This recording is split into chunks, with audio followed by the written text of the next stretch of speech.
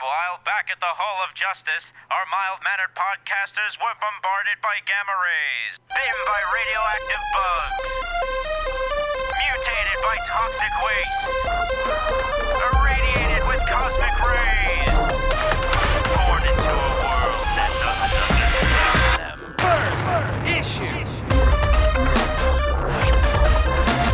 Limited edition. Barry Origin story.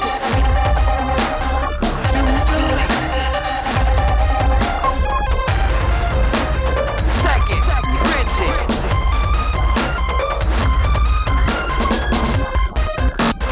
Talking comic. Hello, everybody. It's Wednesday, May the 22nd, and you are listening to the Talking Comics podcast. I am your host, Bobby Shortle, and I am in the house with Steve Say. What's up? Mr. Bob Ryer. And Stephanie Cook. Bip, bip. What? Bip, bip. I don't know. Bip, Oh, bip. Pip. Yeah. She's new hair, new opening catchphrase. Sound like, what's his name from the Batman movie, the Captain? What the hell was the Captain's name? Captain Whiteside or whatever his name No. is. It's I'll with thi- the I'll Adam go West on. I'll Batman think of it. movie? I'll think of it. Commodore Commodore Schmidlap. Schmidlap. That's There we it. go. Of course. Yes. Old Commodore Schmidlap. Commodore Schmidlap's the name. That's me. That's just like you, Stephanie. Quite. So how do you like being a blonde? Weird things seem to be like happening to me all the time again. So, you know, Mission I feel accomplished. Like my hair. What? I said mission accomplished. Yeah, I feel like it's reinvigorated the crazy. It's like my life goes like a certain amount of time without having weird things happen, and then it has to like compensate all at once. It's like the day I got my hair done, I was walking down the street, and we was like with my two friends, and we were going to get some dinner at a pub, and I saw this like woman in a wheelchair coming up. I'm like, oh guys, move over. But instead of like going past us, she just like rolled along with us, and then she looked at me and. Like, while she was in her wheelchair, she starts going, I'm sexy and I know it. And she starts, like, dancing in her wheelchair at me. And I was like, what's happening? And then she was like, girl! And then she drove off. She drove off. And then she came back, like, 2 minutes later and, like, came up behind us again and was like, hey! And I was like, hi! And she was like, asking me if I had, like, just for the record, I'm not trying to be, like, weird or anything, but I'm, like, the whitest person on the planet. Like, seriously, I'm practically see-through. I'm so pasty. And this woman's like, do you have any black in your family? And I was like, what? Who says that? And then she was like, because of your booty? And then she drove off again, cackling at me. I do love that you say drove off. Yeah. Well, she was in a motorized wheelchair. It wasn't Okay. like she was, like, pushing herself along. All right. I guess that She really pushed better. that joystick forward. Yeah. Yeah. So I was like, oh, well, that happened. All right. Yeah. Yeah. Drive So by that's crazy. like, that was my first couple of hours being blonde. So become a blonde, have oles in wheelchairs, give you cat calls. That's basically what happens. Yep. So all right, Stephanie's a blonde. And also, the new Xbox was announced. What a segue. So this segue. Things that are different than they were last week. Yeah. That's the theme of those two things. So yeah, it's usually called the Xbox One. It is the third one, and it's supposed to denote an all-in-one experience. That's kind of the feeling for it. Why not the Omni then? Let's just say this. The name of about 95% of all video game hardware is stupid. The Xbox name itself is stupid. 360 was also stupid because that doesn't mean anything. The only reason it was called the 360 was because they didn't want an Xbox 2 coming out against the PlayStation 3 because it would seem they felt like it would seem less in people's mind. So apparently 1 to 4 does not make a difference. I didn't know that. Yeah, about, about the title for the 360. That's interesting. Yeah, that's one of the major reasons they did it. So the name aside, Microsoft did their thing, announced their box, very light on specs. You know, a couple of numbers, much more focused on user interface. apps, and also very little on games. We have E3 coming up in 2 weeks. They promised us a lot more games there, but only a few games were shown at this event. Steve, what did you think of this event, and what do you think of this event compared to the PlayStation event? Well, I find them actually to be quite similar in a sense of that neither one of them really showed us what each system is capable of. Looking back, I think the Sony press conference or the reveal was perhaps a little bit better put together just because they did at least show us something new. Like, that was my biggest issue with today's event, was that I didn't see anything that I haven't seen before. I saw some like next level graphics and stuff. The graphics for Call of Duty Ghosts looks incredible. Yeah. They had the videos that they were doing, the side-by-side comparisons. Mocap dog. Right, mocap dog. And now I think I'm waiting for the backlash. I'm wondering, you can now play as dogs. You could actually control them. Pizza Dog, the game. Yeah, but the dog's got like Rambo gear on. It's got a vest. Yeah. And all kinds of things. Is this gonna be like cats and dogs? You know I'm that not sure if movie? you can play as him as the dog, or if it's just like a companion, like it helps you in your squad. Okay. Yeah. But are they gonna blow up?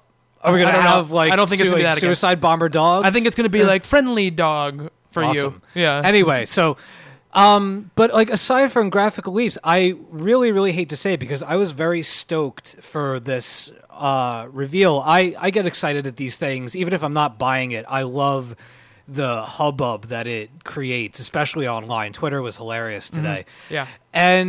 But overall, it's funny. I walked away from the Sony press conference and I said I went to GameStop the next day and I got myself on a waiting list for the day that it comes out. I do want a PS4. I have no desire to own an Xbox One after today's reveal. Now, I do understand that it's 19 days away till E3, but, you know, I saw nothing that appeals to me as a gamer. I don't need all of the, like, they are fixing it so that it's an all-in-one, like an all-inclusive box for the living room. That's the main room, you know, and it's got all these features on it, but it's either stuff that already exists within my home, and I'm not going to sit there. One of the main features that they were like really patting themselves on the back for was the advancements in the Kinect system, which are good, but to be fair, it's doing all of the things that they promised us it would do last time. Yeah. And the way that it's operating, it's like for schizophrenics. Like they like you gotta, you can check your fantasy football scores while you're watching the game. Yeah. And if your little brother wants to watch SpongeBob, you could do that in the bottom right hand corner. Yeah. Want to check the stocks? Want to see what your friends are up to on Twitter and Facebook? Yeah. And it's just this like multi-panel mishmash of minimized stuff, interfaces. I don't ever entertain myself that way. If anything, I sit at a computer and I look over at the television as like a background thing, So for some people who are really, they like that, they like the interactivity and everything, that's great, but it's not for me. I'm there for the games. And all I saw today was Forza racing. Yeah. I don't want to race cars. I don't care about the next football game. I don't care about the next basketball game. Where the hell was the next hockey game? That would have been something I would have been interested in seeing. And Call of Duty is a huge duh. Of course there's going to be more. And I think the only thing remotely that excited me at all was they announced that Steven Spielberg would be, I guess, writing and basically producing and having enough to do with a Halo television series. Yeah, a live-action Halo television series. Yeah, I'm not a fan of Halo by any means. It's never been my favorite first-person shooter, but that does bode well for the television series. Like, if anything was going to get me interested in it, that certainly helped. Yeah. But overall, I was really disappointed. I'm not going to be so far until E3. If I see some stuff that really blows me away, maybe I'll change my mind. But as of right now, I just don't see a use for it. Yeah. I mean, I think this announcement was very much targeted not at us or the people who probably listened to this podcast who also watched it. It's very much directed at the people who play Call of Duty and Madden and their families. I think that's kind of what it was very much based at, because I think that everybody, I think, is terrified right now about this next leap, because I think they're seeing that the demand isn't necessarily as high as it usually is when this next generation cycle comes around. They even waited longer this time. They waited a lot longer, and I still don't think people are ready for it. I think that they showed some cool interactivity. There was a point of ridiculousness where, like, they're like, okay, like, you know, Use your cell phone as a remote control. yeah, the Kinect sensor like recognizes your face and your voice, and it signs you into your profile right away. It shows you what you've been watching, the stuff you've been playing and stuff, so you can access it very quickly. All very cool. You know, and he's like, oh, I've been watching Star Trek. So he like clicks on it, and he's like, Star Trek starts up again, like immediately, and that was very cool, you know? And he can kind of switch between the game and the movie like that, like almost like you're switching a channel. It's no longer a big loading process. But the height of ridiculousness was, he's like, oh, what if I want to surf the web while I'm watching Star Trek? So he's like, Internet Explorer, and it pops up. Yeah. And he's like, search Star Trek Into Darkness. Maybe I can watch the trailer for the sequel. I'm like, while you're watching the movie? Like, this is not a realistic use, you know? Like, I understand wanting to surf the net while you're watching a movie. I do that all the time on my Go to iPad and stuff. IMDb or something, Exactly, sure. but like that thing was cool. They announced this partnership with the NFL, or I think they're going to get Sunday Ticket, and they'll have your fantasy scores on the side, and they'll update in real time while you're watching the games. That was cool. Which is cool for people that are doing that. Yeah. That's really cool. But yeah, the games. The only thing I got excited about, they had a Remedy, like a short trailer for a Remedy game. People who made the original Max Payne games and Alan Wake. Right. Yeah. I'm excited for whatever that is, because I love those. I love that developer. Quantum Break or something like that. Yeah. I thought it looked pretty cool. I mean, no idea what it is, but that developer I really like. Stephanie, you seemed apathetic on Twitter today about it. I think you summed it up. I think we talked about it last week a little bit, and I think you summed it up for me, Bobby, in which, like, I just don't need another console. Like, the PS3 and the Xbox, they're already everything I need. Mm-hmm. And, you know, I don't need my Xbox to have a Blu-ray player because my PS3 has a Blu-ray player. Right. I mean, the Xbox has been out for so long that I've accumulated so many games that I don't want to transfer over. Mm-hmm. And like, I just don't need to be online all the time. The idea of having a video like connect on me at all times is a little Skynet freaky. Yeah, I know. It weirds me out. Mm-hmm. And like, I don't need that. Right. I just want to play games. I'm not like a hardcore gamer. I'm a casual gamer who likes to play online with my friends. And just, you know, I don't need an all-in-one console. Mm-hmm.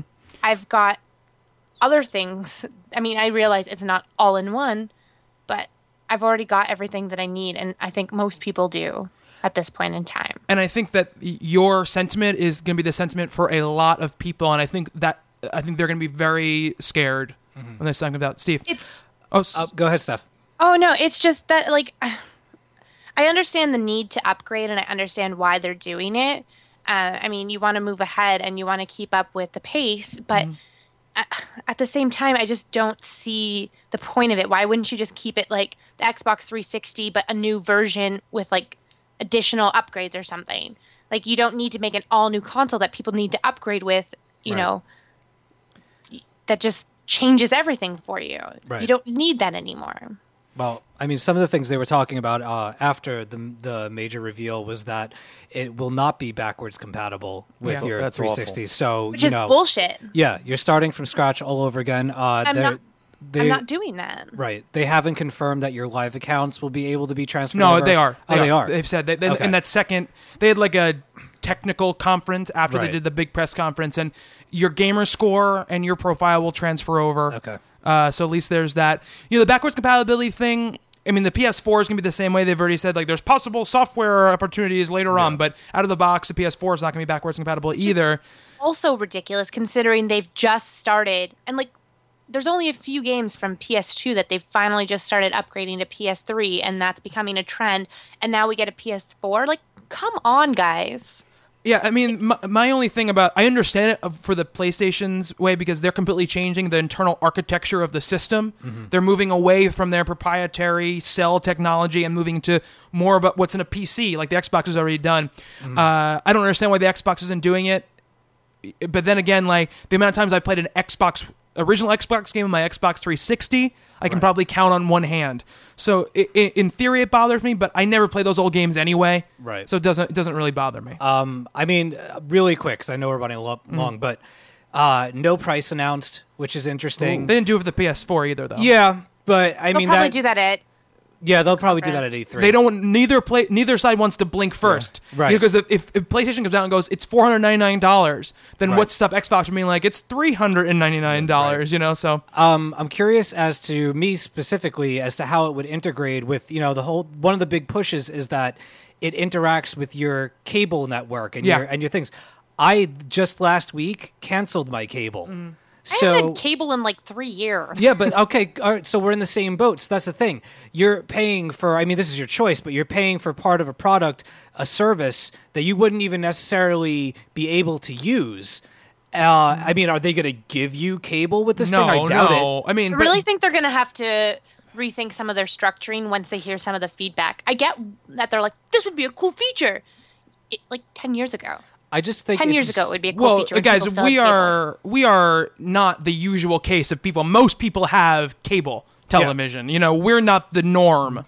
We're like 5% of the population doesn't have cable who can afford to buy a $500 game console.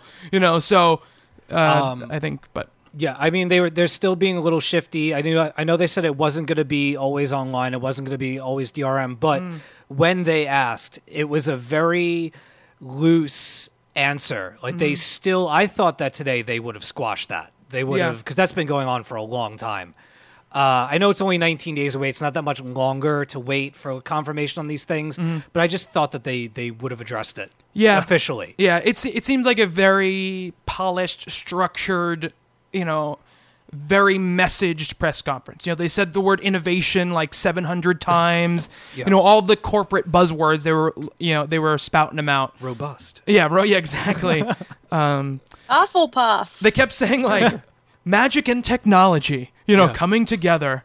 Yeah. Didn't they say that about Vista too? Yeah. Oh, there was something they said earlier that some Asgardian tech inside the machine. Oh God, there was something somebody said that I was sitting there and I was like, that's not true at all. That doesn't make any sense. But yeah, so big reveal. I mean, I don't think the reveal was great. That doesn't mean the system won't be great. I like the way the system looked. I thought it was a really slick looking box. So I'm excited about that. It's bigger than the Xbox 360. Yeah, it looks a little bit bigger. Looks like a toaster oven. I just, Black. you know what? It's Black and Decker. to me, it's like the Wii U. I've already forgotten that thing exists. I only coughed up that memory that it exists so that I could point out that I can't remember it exists most days. Mine, sadly. Have you played yours? Not in a while. Yeah, There's been no I games for haven't- it. No, Did you there are no bought games them? for it. Yeah, absolutely. I mean, I love Never. Nintendo. I will always buy Nintendo systems because those games are going to come out and I'm going to want to play them. There's never been Except they a haven't. generation. They've announced a Mario game, they've announced a Smash Brothers game, and those two things are two of my favorite franchises in the entire world. So that's why I buy it. But there was an interesting thing. It was I forgot who it was. There was somebody, a journalist or an analyst said, business people shouldn't be laughing at Nintendo's current failure with their system because it's not indicative of people not liking Nintendo. It's indicative of the future of this market. And if a company like Nintendo puts out a box that can't sell, who says you're going to put out a box that can sell? I don't mean that in a way that, I wasn't talking about you, Stephanie. Sorry. Oh, okay. Well, I just felt like they put out this console and then did nothing with it. It's just like, here, we don't care about it anymore. Yeah, I mean, it's been a rough launch. Don't get me wrong, and it will be really interesting to see what happens this holiday season. I think they're going to sell less than probably they think they are, but we'll have to see as we go along. For me, it will happen when there's a game out Pikmin 3. on the Wii U, yes, but when there's a game out on the Xbox One or the PS4 that I can't play on my 360 or my PS3 that I really am dying to play. That's when I'll want to buy the system. But do game companies still line up that way? Yeah, they do. Okay. They'll eventually will happen. I mean, I think these are going to get supported a lot longer, but there's going to be a game that comes out that's bleeding edge tech, probably next year sometime, that isn't out, it can't work on the other consoles, or it's really shitty on the other consoles, and it make me want to buy the system. Much like Gears of War the last time around, the first Gears of War game. So we'll see what happens with that. But that's enough about video games. Let's move on to some comic book news. James Robinson, longtime writer at DC and writer of Earth 2, has left the company. He is no longer writing Earth 2, and he will no longer be writing DC books at this point. There's not a lot of news or nothing came out around it. We don't know who's taking over Earth 2 yet. And James Robinson just tweeted out, that he was leaving. Thank you. Very polite, very classy text, and he's gone. Again, we've had a lot of these things happen in the last year from DC. I don't think Earth 2 is a book that any of us have particularly liked, so I'm not crying in that way. But he is a writer who has written there for a very, very long time and has done quality Really work good there. work, yeah. Yeah. And he apparently had plans going into end of next year with a crossing between the two universes. That's the weird thing, because even as close as 2 months ago, he was talking about how there's huge plans coming. Earth 2 and the New 52 Earth Prime are going to intersect. That was kind of the rumblings that was going to be the first really big event that DC was going to do in this new universe. So it seems like something happened, that we can only guess at that. But when someone was talking about 2 months ago their big plans for the end of the year, and then they leave already, it does not seem like this was a planned thing from far out. But Bob, Earth 2, obviously, we kind of started out a little bit positive on it and fell off of it very, very quickly. Who would you like to take over the book? And is this almost a blessing in disguise, you think, for that title? It's a blessing in disguise for me because I fell off this book right after the whole Green Lantern reveal. Right. It would have been great if that were done well, but it was done so ham-fistedly. Yeah. And you listen to him talk about it, and he's very, very earnest, and he was obviously trying to do something very, very good, but he just did not come across well at all. It was a nice attempt, but failed miserably. The redesign of the characters is terrible. Yeah. I understand they don't want old man heroes, right? And I get that. Yeah. But it would have been interesting if that's what you had. That you still had some slightly veteran heroes. Yeah. At least not that Flash costume is horrible. I don't even understand that design. No, they wanted to look more like Mercury. I guess so. To me, right now, that where you go with this would be if I were in charge, Paul Levitz. Yeah. Who's doing still such a great job with World's Finest. Tie it together. He lost Legion. Move him over there. Yeah, that would make sense. Absolutely. So, I mean, Steve, you haven't been reading the book obviously for a long time. No, I haven't. And so I'm guessing this news doesn't really affect you one way or the other. Not a bit. Other than the fact that it might cause you to have to buy another book if somebody good starts writing Earth 2. No. No. No. No. I mean, I'm upset in a sense of that another apparent, I haven't read much of his stuff, or if any. I'm sure if people threw out some titles to me, I might the Golden recognize Age was great. He did Justice League, Justice Society. Yeah.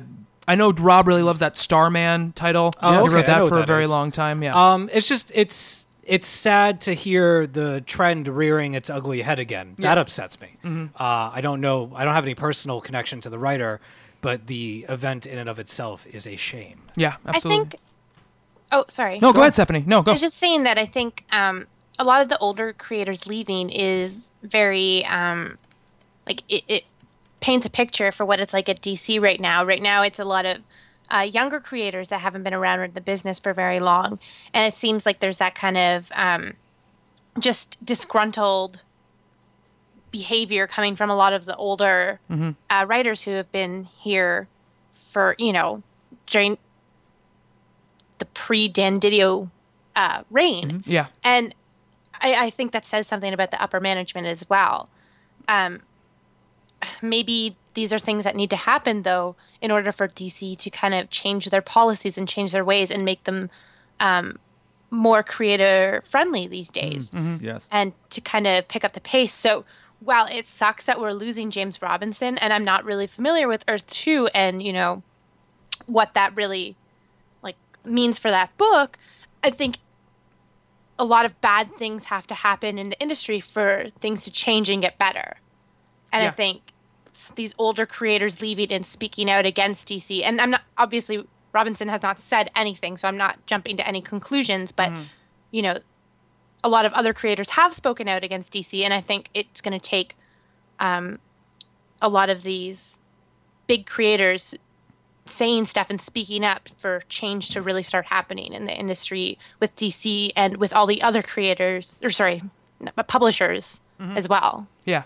No, absolutely, and I think that's a really salient, a good point about the whole situation, and we'll have to see what comes of it. Obviously, it's tough because from the outside, it looks like another one of those things. It could be something totally different. It could have been very amicable. It could have been James Robinson being like, "Look, I don't want to do this anymore. I just want to leave. I'm done. I'm all out of juice for this. I gotta go," and they let him go or whatever. But from the outside, because everything that's happened lately, it doesn't look good for the company. Well, again, that he was hyping a book. Yeah. Just it seemed like yesterday. It's odd to have this happen now and not think bad thoughts. Yeah, absolutely. More on the DC front, we've been hearing rumblings of this Villains Month coming up, which is going to be kind of the 2-year anniversary of the New 52. They've been talking about every year they want to do something around the anniversary, kind of change stuff up, do a little different thing. They did the zero issues last time. It seems like this year they're doing... Initially, they thought it was going to be almost, instead of, like Batman 26, it would be Joker #1, and then Batman 27 would start the next month. Now it seems, and it would be by the regular creative teams, but whatever. Now it seems like it's still similar, but they're going to be one-shots that are going to be done, in some cases, by different creators than the regular creators, to give those guys a buffer to maybe catch up with work and keep that stuff on time going forward. Some of them will be written by the regular creative team. Some of them won't. And they're saying very much it's probably that some of these are going to spin off into their own ongoing titles, because right now we're at the new 45 and we're $7 away from 52, and they've been on this 52 march. They're putting on, it still says on all the books, so they kind of need it to be at least close to that. So there's no announced books. There's nothing for sure, but it's an interesting thing. I mean, I think it'd be cool maybe to read a Lex Luthor #1. I mean, is there any villains that you'd like to see just one-shot books for? Obviously, you're going to see the Joker. I can't imagine that this isn't the opportunity to bring him back from maybe Reichenbach Falls or wherever he fell off of. Well, go ahead, Steph.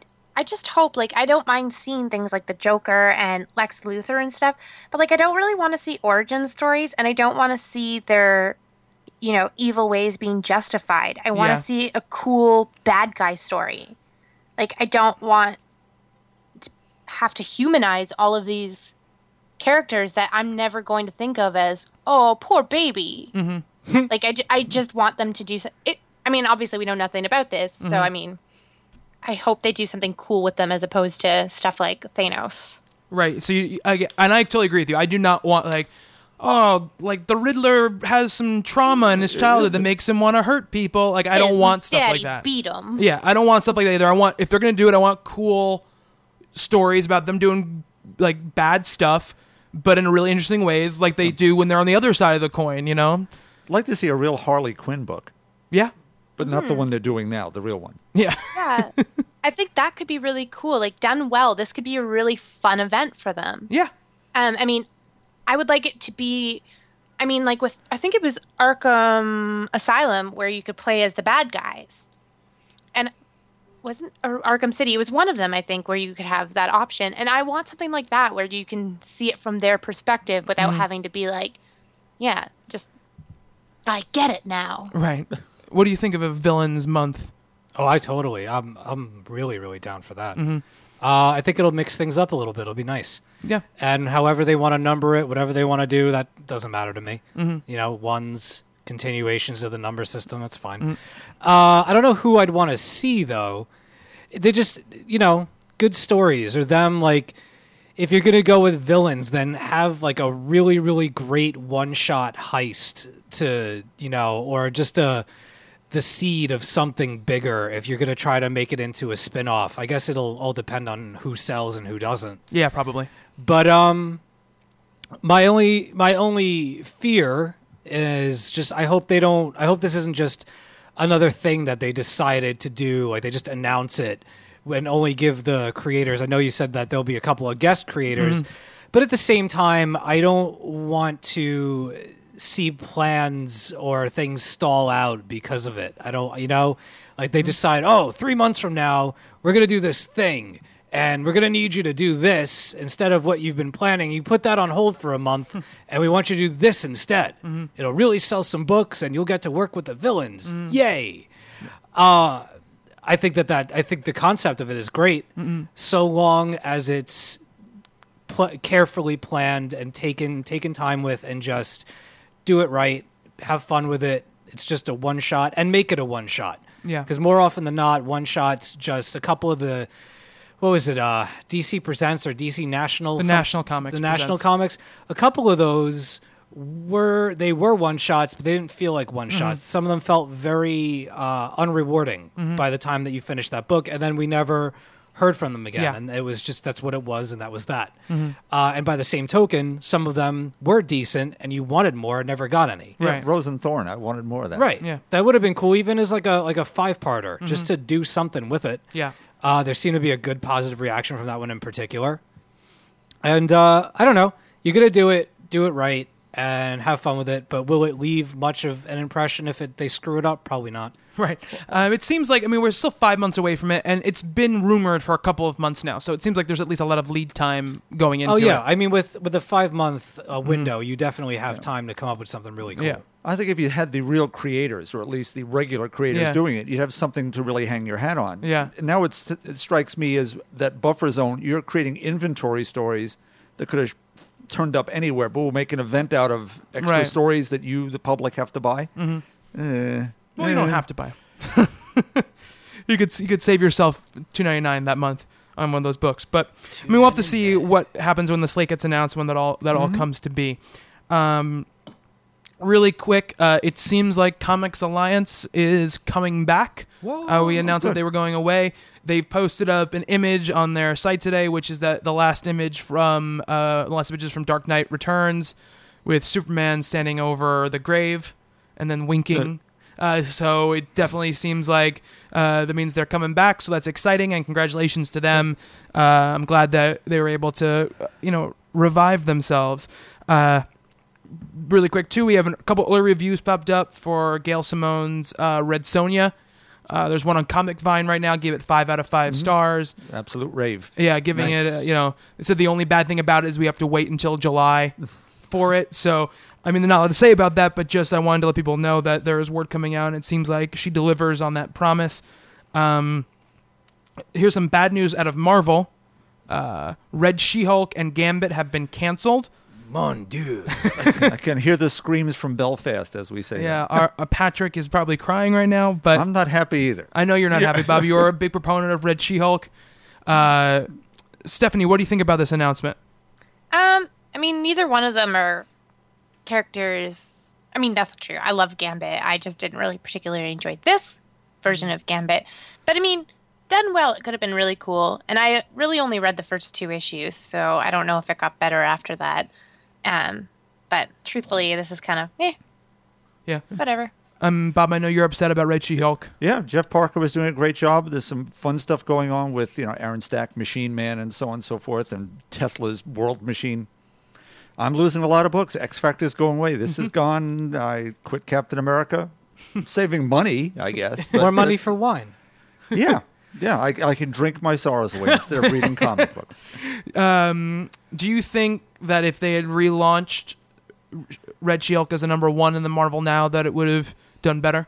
Or do you think it was doomed kind of I think it's doomed right away. It's just it's a very minor character, and Right. Look, the Red Hulks and Blue Hulks, and there's a Green Hulk, and that's all it's going to sell. Look, Red Hulk didn't last either. He Right. folded into the Thunderbolts. Yeah. It would have been artificially higher sales for a month or two. Right. But I'm sure it would still be back down to the whatever it is, 20,000 and 25,000 it's doing now. Yeah. It just seems like some of those books that launch with the Marvel Now that you think might not have stuck around, if they were good, they kind of got a little that buzz and at least kept them above the line. Like Fearless Defenders is selling way better than I ever thought it would. I think just over the strength of people saying such nice things about it. Yeah. So maybe Red She-Hulk could have been buoyed that way. Maybe I should have said more good things about it. They could have just Me kept calling it personally, Hulk. You know, Yeah. would have been okay.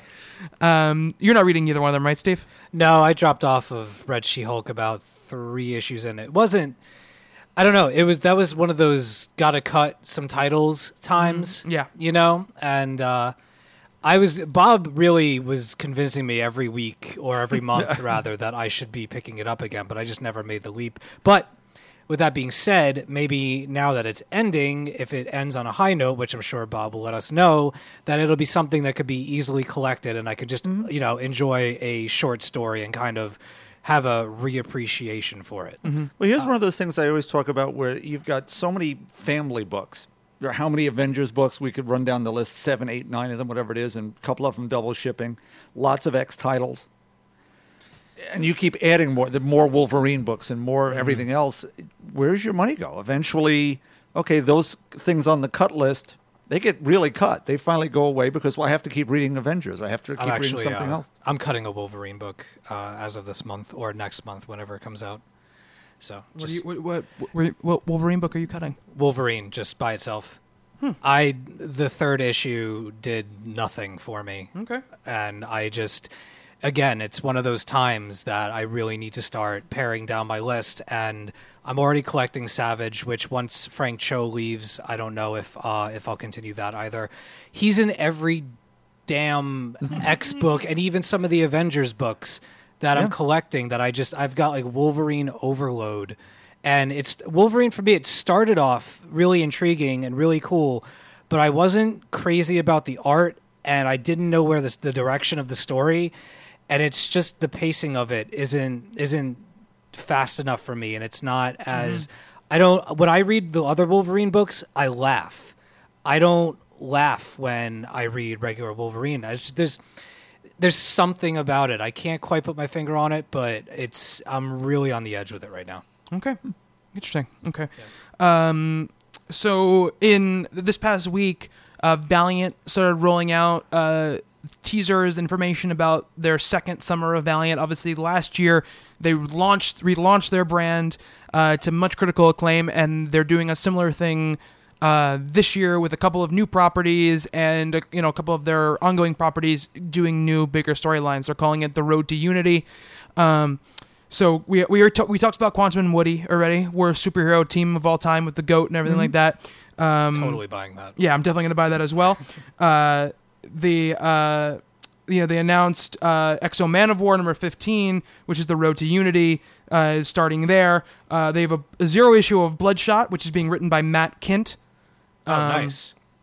With art by Chris Cross, and they're renaming the regular Bloodshot series to Bloodshot and the Hardcore, which is H period A period R period D period cores, not like the hardcore. Yeah.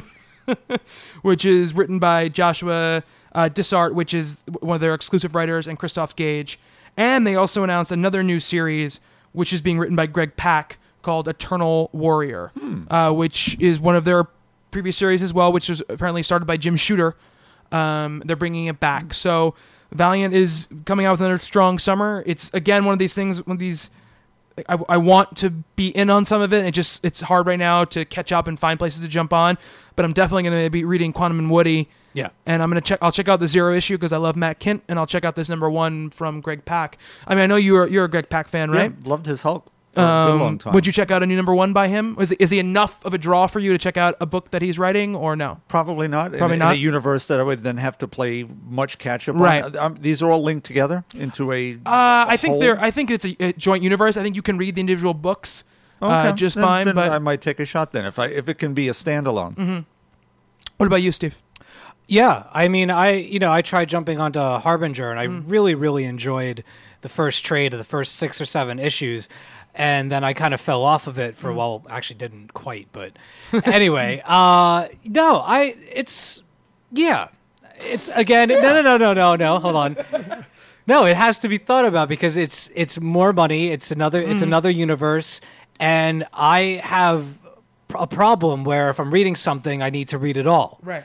And it's just a huge expense for me to dive into another universe and everything like that. But that being said, I do have plans to buy Quantum and Woody. And if I hear, because I have a friend who collects all the Valiant stuff, if anything, I could always borrow things from him if I hear that's really that great without having to make the expense. But if I enjoy it and word of mouth is that it is really something worth getting into, then I'll look into it then.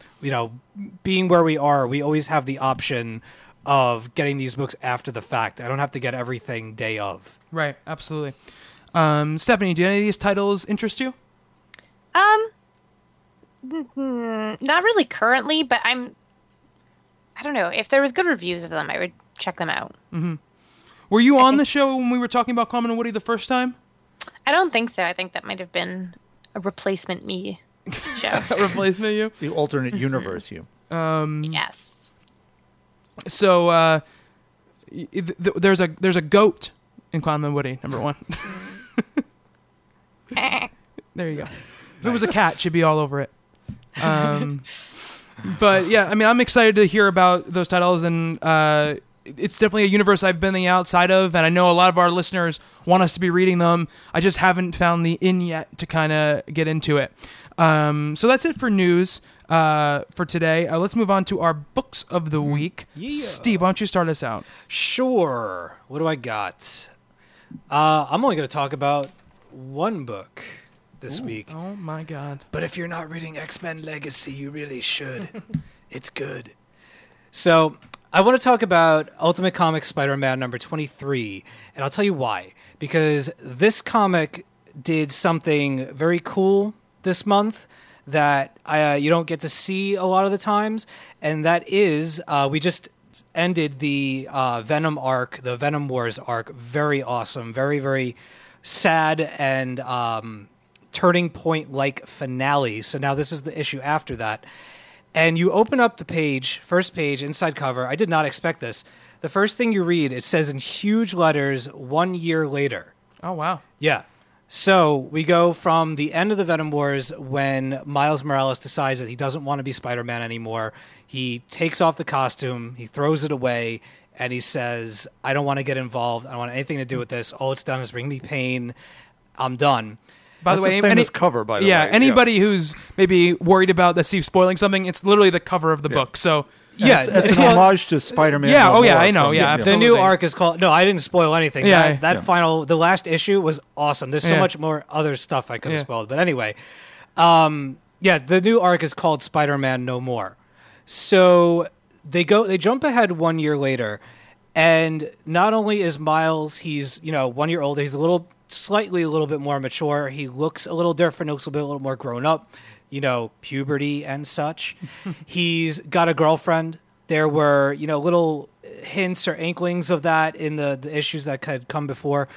And he's in a place where he doesn't consider himself to be Spider-Man anymore. But meanwhile, his best friend Genki is like, you can't stop being Spider-Man. You're destined to be this person, to take up the helm. It's your responsibility to do it. So he's had this friend egging him on for the year, and he just keeps denying it up and down. And of course, something happens that forces him to rethink his position as to whether or not he should or shouldn't be Spider-Man. And why this was my favorite issue of the week is because with just that one page, with just it saying 1 year later, we got to skip ahead to so many, like the meat and the potatoes of why you read a Spider-Man book, because you want to see him be Spider-Man. I was really afraid of, not that I didn't have faith in Brian Michael Bendis that he would be able to pull it off, but I was really glad to not have to do like a 3 to 5 issue, like a whole arc of him denying that he should be Spider-Man. It's not something I need to pay for. It's not something I need to see. I've seen that in other books. It's just not something that I want to read. The book had such great momentum and action and character development that you're going to stall the character development by taking the suit away. And now we're going to watch him just basically being a brat and looking the other way. So, if anything, this issue fixes all of that and fixes it in such a way that even the changes that have been made, like the relationship aspect, you're already comfortable with it within the first 3 pages. You didn't need to see how they asked each other out, how they came to be close to one another, anything like that. They're obviously very affectionate towards one another. There's a very warm vibe that comes off of them just in the few pages they're together. It's all there. You did not need several issues to establish this. It can be done. Right. So, in regard to my favorite book of the week, as Ultimate Comics Spider-Man number 23. Brian Michael Bendis, David Marquez is the artist. And just again, if you have not been on this series and you like Spider-Man, I suggest that you get on it. This is another great arc to jump onto, and if you can, go and pick up the Venom Wars issues because they were phenomenal, and this just makes them that much better. I am so psyched to see what else they do with this. Awesome. Yes. Stephanie, what do you got for us? Well, Bobby, I'm glad you asked. Okay, so the first thing I'm going to talk about is, I thought I had one book of the week settled, and I was going to be like, this is it. And then just before the show, I read another thing, which I'll get to, but I'll talk about my other things first. Meanwhile, back at the ranch. confused already. Yeah, foreshadowing. Dun, dun, dun. Bury the lead. That's Yeah. it. Anyways, so the first thing that I'm going to talk about is a book by Audrey Niffenegger, who is the author of The Time Traveler's Wife. Oh, okay. So I've been a big fan of hers ever since that book, and I've followed her writing since then. But, a lot of people assume that I think her style is like The Time Traveler's Wife. And then they go to her other stuff and is like, this bitch is weird. And she is so weird. Like, I think now, looking back after books like Her Fearful Symmetry, and then she has another book called Three Incestuous Sisters. Oh, yeah. That, The Time Traveler's Wife is, her, air quotes, weird book for her. Right. Everything else is sort of the norm.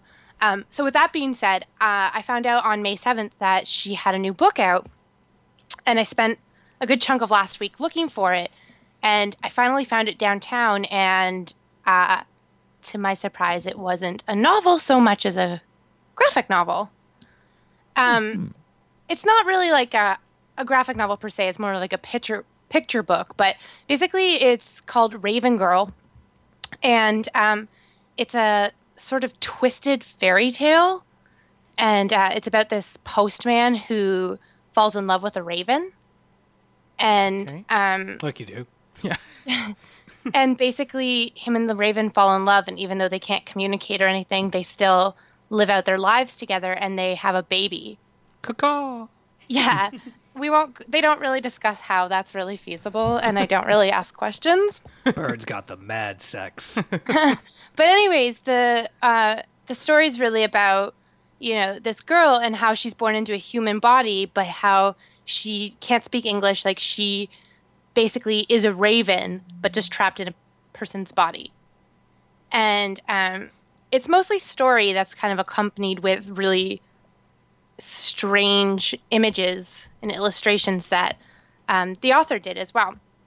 And it's both so beautiful and just disturbed at the same time. But I read it, and it only took me about maybe 20 minutes. I sat in the store and read it, and And then put it quiet. back. Shush. I loved it so much I didn't buy it. Yeah. No, I'm poor, okay? I'm being responsible right now. I am being responsible. I will buy it eventually. Tell that to Laura Neffleger or whatever her name is. Never. Anyways, man. it's a really interesting book, and it's just kind of this cool modern fairy tale that's, not so much cool as effed up and awesome all at the same time. So that was something I read. I feel like I should go buy one just to make up Yeah. for the one you put back. I will buy it. God, everyone. Stephanie constantly her quotes are the worst back of the book quotes.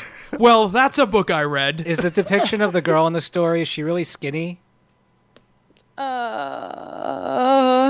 Sort of. Because I Yeah. bet she eats like a bird.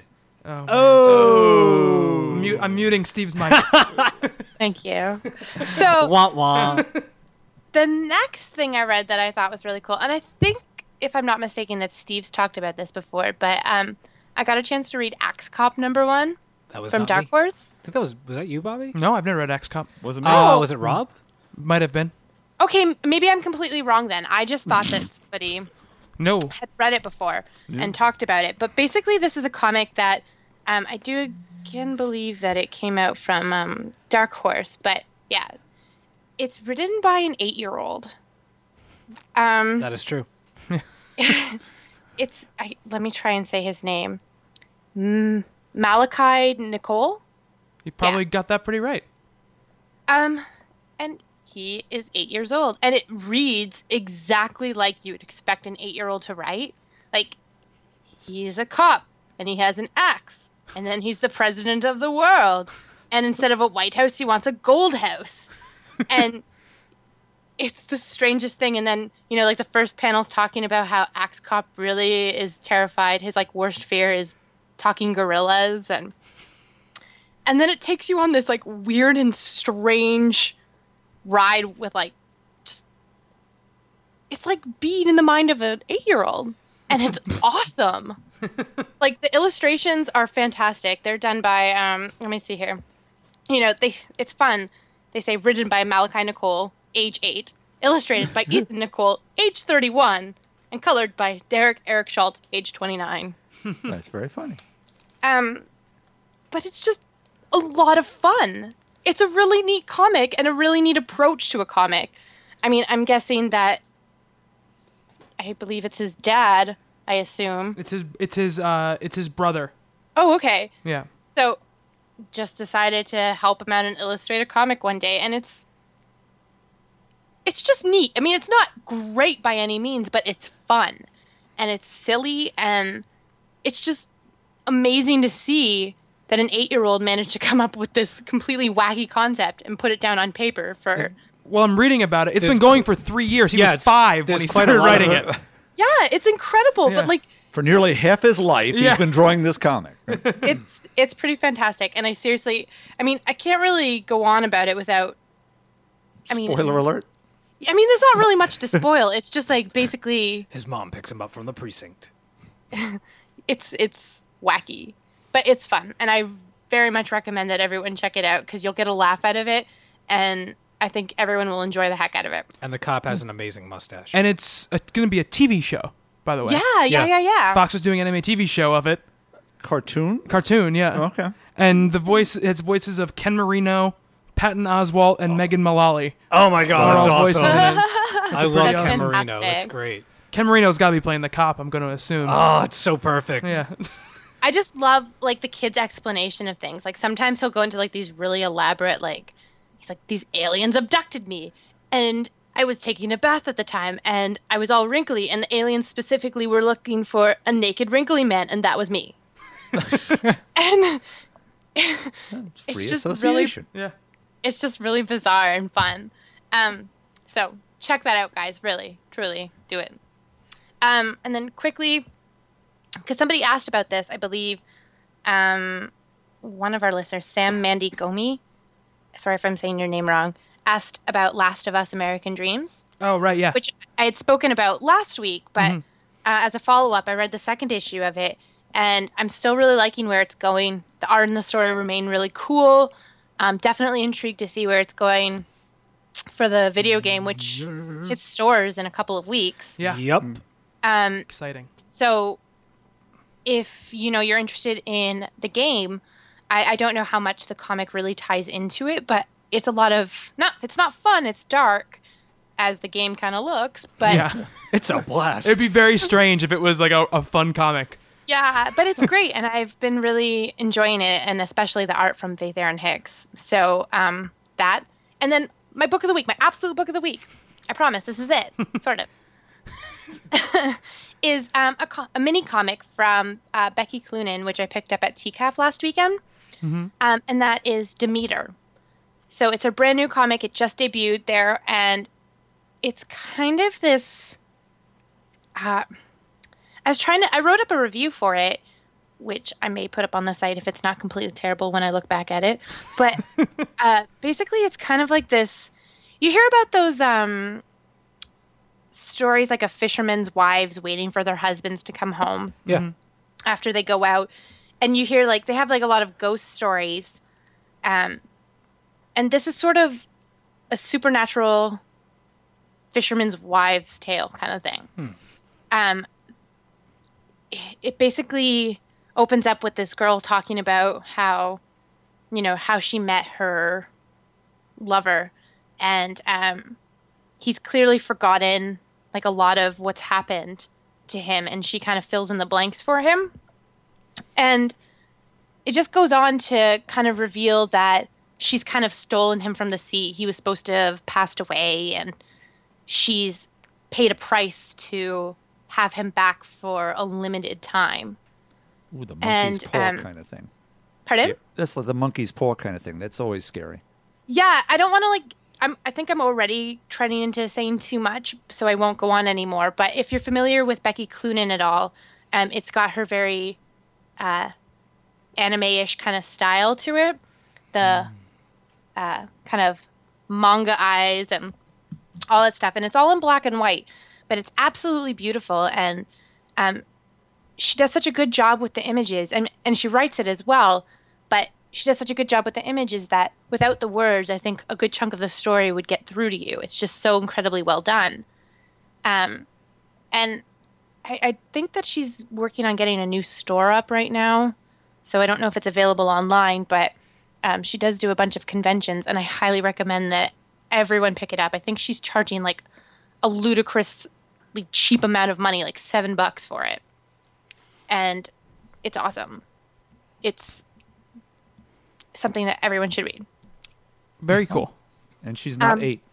No, she's not. She's 8. not 8, but I mean, she's still ridiculously talented nonetheless. Yes, even though she's not 8 years old, she's still very She talented. once was 8 years old, though. There you go. She probably was very talented when she was 8 as well. And I know I'm talking so much, but if you'll forgive me one more second, I just wanted to point out, too, in this segment that yesterday I've started to watch Arrow at the recommendation of so many of our listeners. Yes, we have had a bunch of listeners writing in. So I just wanted to say that I'm only about like 8 episodes in, but so far I'm really digging it. I never saw Smallville, so I can't really compare it to the quality of that versus this. Mm-hmm. But I really like the characters and like who they've cast. I feel like they've perfectly cast everyone. Mm-hmm. I have a lot of issues with the CW and shows like that because they have 23 episodes, and I'm a firm believer that no TV show needs more than 12 episodes in a season. Welcome to American TV, though. That's what all American I know, TV is. Get that? But like, I just have like issues with how much filler there can be. Mm-hmm. But that being said, I got to an episode last night where Helena Bertolini shows up. Bertinelli. And- Bertinelli. No, sorry, not Bertolini. Whatever. Helena. Yeah, Helena. Helene Bertolini. Yes. Shut up. Anyways, that being said, with words, Yes. not great ones.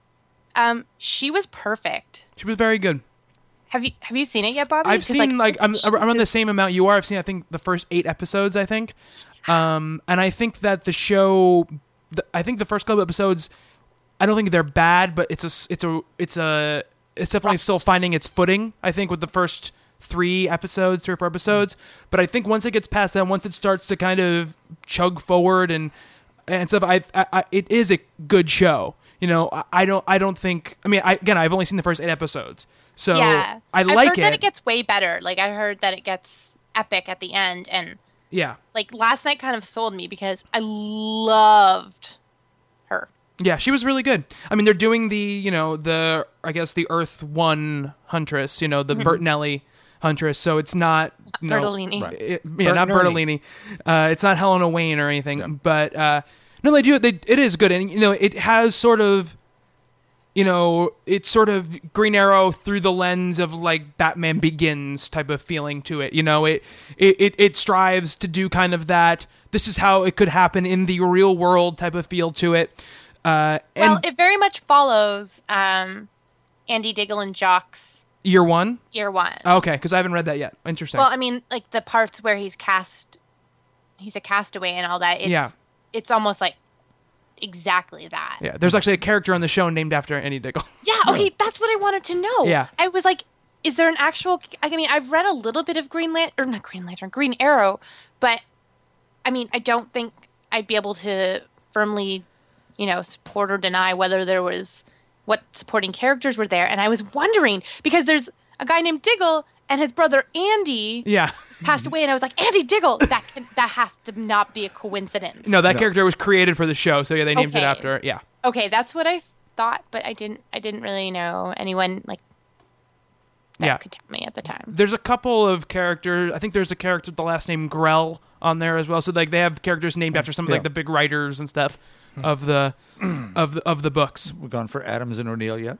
I don't know. Again, but those names are so much more, I guess, common that maybe I wouldn't even notice it. They would stick out for me instantly. I'm sure but whatever. Yeah, but But yeah, anyways, I just wanted to mention that I have actually started watching the series, and I plan to try and get through it all by the end of the week. But, yes, Challenge we are accepted. on it.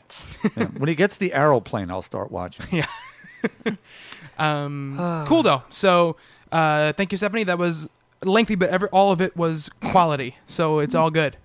Don't snortle at me, Steve. What? I did no such thing. No Steve snortling. It's more like snurfling, Yeah, Yes. which is different. yeah. Chortling. Guffaw. Cool. So I will go next, Bob. You're going to close us out. All right. Oh, okay. Oh, you're in big trouble. Okay. I'll I don't drag know why the room down. I'm in Go big ahead. trouble. So I spoke last week. I was feeling a little burnt out with everything, and that kind of bled into this week. So I didn't really read much of any superhero stuff. I got it, and I have it in a pile, but I haven't really read it yet. So I was attacking more of the indie stuff and more of the stuff that was kind of outside of continuity, just because I wasn't feeling it. Really quick, I'm not going to talk much about them. We have two books with the word dream in them that came out this week: Dream Thief from Dark Horse and The Dream Merchant from Image. Dream Thief it's by Jai Nitz with art by Greg Smallwood. Very kind of pulpy. Not pulpy. It's about a guy who gets this mask that he kind of he doesn't remember what he does when he's wearing it, and he ends up doing these really violent, bad things. Like the Jim Carrey movie. Yeah, I was gonna say up which until was the based on second, the I thought it was the comic. Jim Carrey. Yeah. And it's some, like tribal mask, so it gives him sort of power. But whenever he falls asleep, though, Again, it takes over. I know. Had some interesting moments to it. I don't know if it's something I'm going to keep buying, but because it's a little too, I don't know.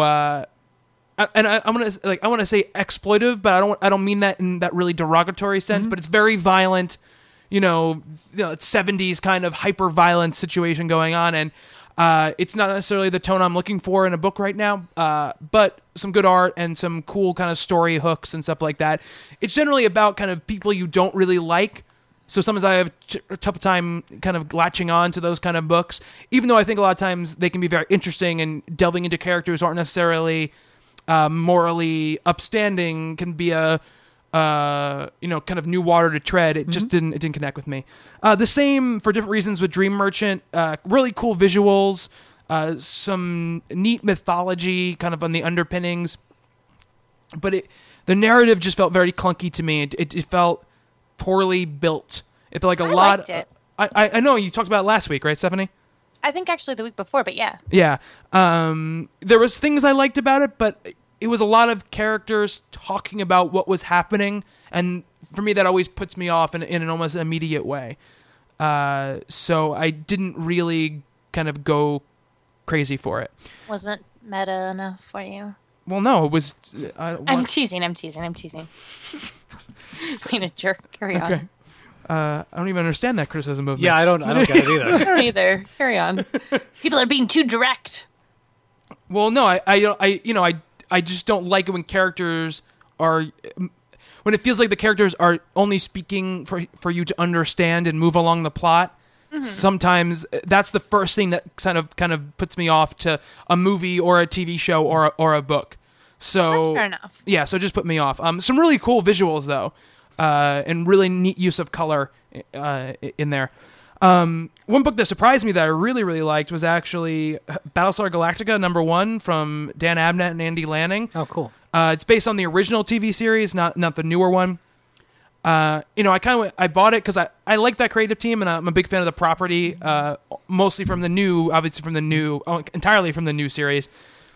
So I was a little trepidatious about what we were getting here, but it starts out kind of what you'd expect The Galactica out in space, Cylons appear, some crazy stuff goes down, but they introduce a wrinkle with a new kind of weapon that sets everything kind of splintered off into an interesting, different direction.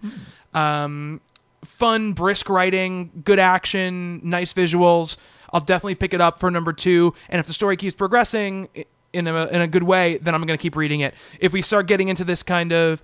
And here's the problem, I think, with why kind of indie books get less slack, I think, than the bigger books, at least for me, just because of the connection to the property. Like, I'll read 1 or 2 issues of Spider-Man that's filler, and I'm not just going to drop it because I have an idea if there's an overall thing going on. If there's 1 or 2 issues of this BSG book that's kind of just feel like filler and like they're not moving it, I'm probably more likely to drop it because I have no emotional connection in a bigger sense. So take that for ill or for good. You also figure Spider-Man is going to keep going for another 10 years. Right, exactly. Why bother? Yeah. So, but very good. I really, really enjoyed it. Really fun space story. Also, we actually had a couple, I think it was Repstones on Twitter asked if anyone was going to read The Fall of the House of the Usher, and I picked it up. Richard Corbin adapted this Edgar Allan Poe story. It's a combination between Fall of the House of the Usher, I don't know why I keep saying that, Fall of the House of Usher, and the Oval Portrait. If you like Edgar Allan Poe, I really recommend that you pick it up. Really creepy. There was parts in it when I literally got scared reading the book.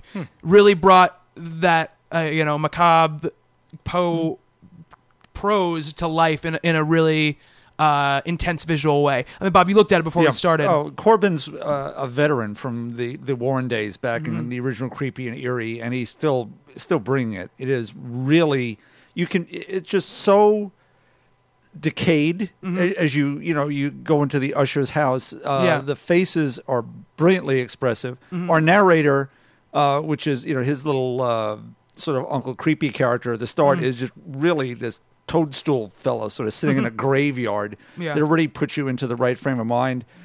Really, really nicely done. And this is how many issues? It's just 2. Okay. It's just 1 of 2 from Dark Horse. It's $3.99, but you get this really good issue, and then you also get a lot of supplemental material at the end, pages of sketches and commentary by Corbin.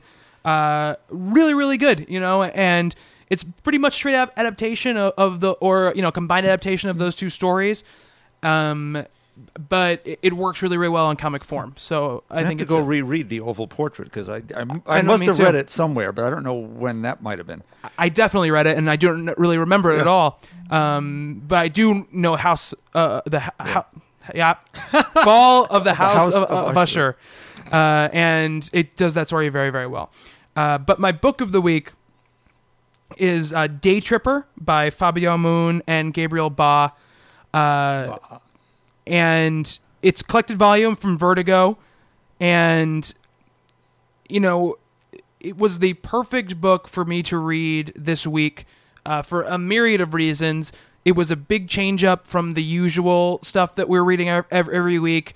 It's Yapata superheroes. It's not sci-fi. It's not horror. It's not fantasy. It's a very down to earth, not slice of life, because it is much more whimsical than that in a lot of ways. But it's a meditation really on mortality, and it tells the story. Our main character is an obit writer, and each issue is a year in his life, but it's also the day that he dies. So he dies at 18, he dies at 8, he dies at 21. Anything can happen to you. Your life can end at any moment. So you need to live every moment like it's your last, in that kind of cliche way. But it deals with relationships with fathers and sons, and this struggle for what life means, and what ties us to places, and what are the memories we keep with us. And it's just, they say it's a book about the little moments, because there are big things. Like one of the issues takes place on the day that his son is born, but another issue is just a day that he he happens to meet his future wife in a coffee shop, but to him it's just that one regular day in a coffee shop, and it's about these little bitty moments. It's about dinner with his mother. It's about, the playing at his grandmother's house when he was a little boy, and it's just beautiful. Everything about it is beautiful, and I highly recommend it. It was one of those books where tears definitely did not roll down my face at the end of it, but my eyes were definitely very moist, and I was getting choked up. Where'd you It's pick that up wonderful. from? Oops, sorry, Steve. What did you say? Where'd you pick it up from? I got it at Fourth World. Oh, Yeah, It's available everywhere. yeah, it's available everywhere. It's a really big, Yeah. it's one of Vertigo's biggest sellers, I Everywhere. believe. is it? Yeah, Stephanie, you've read it, right? Yeah, it's fantastic. I mean, I think I was mentioning to you during the week after you said you'd read it that Fabio Min and Gabriel Ba are brothers, and they take turns writing and drawing it. And you can see the differences in style throughout the book, but they work together so well because they have a connection. And it's just such an incredibly beautiful book. And earlier in the year when I went to Angoulême, I was speaking with them, and I asked them about the book, and they actually wrote it. Like they're Portuguese. They're from Brazil. And to me, like, they speak 4 different languages, and normally you would get somebody to translate it, but they wrote it all in English themselves. Oh. And you wouldn't know that from reading it. It reads like somebody whose first language is English wrote it. Yeah, It's just an incredible book, and it's the graphics, like the illustrations are stunning, and it's heart-wrenching. It's beautiful, and it tells a story that I don't think has ever really been told in comics before, and it does, I believe, exactly what it set out to do and more. yeah. And the thing about it too is it's about sad things in a lot of ways, but it's not a sad book. It definitely fulfills kind of the ethos of those two guys, and when you read about them and the afterword and stuff, and even the characters in the books, they're living out their lives, and it's about letting go and about accepting death, but it's not about that being necessarily a sad, terrifying thing.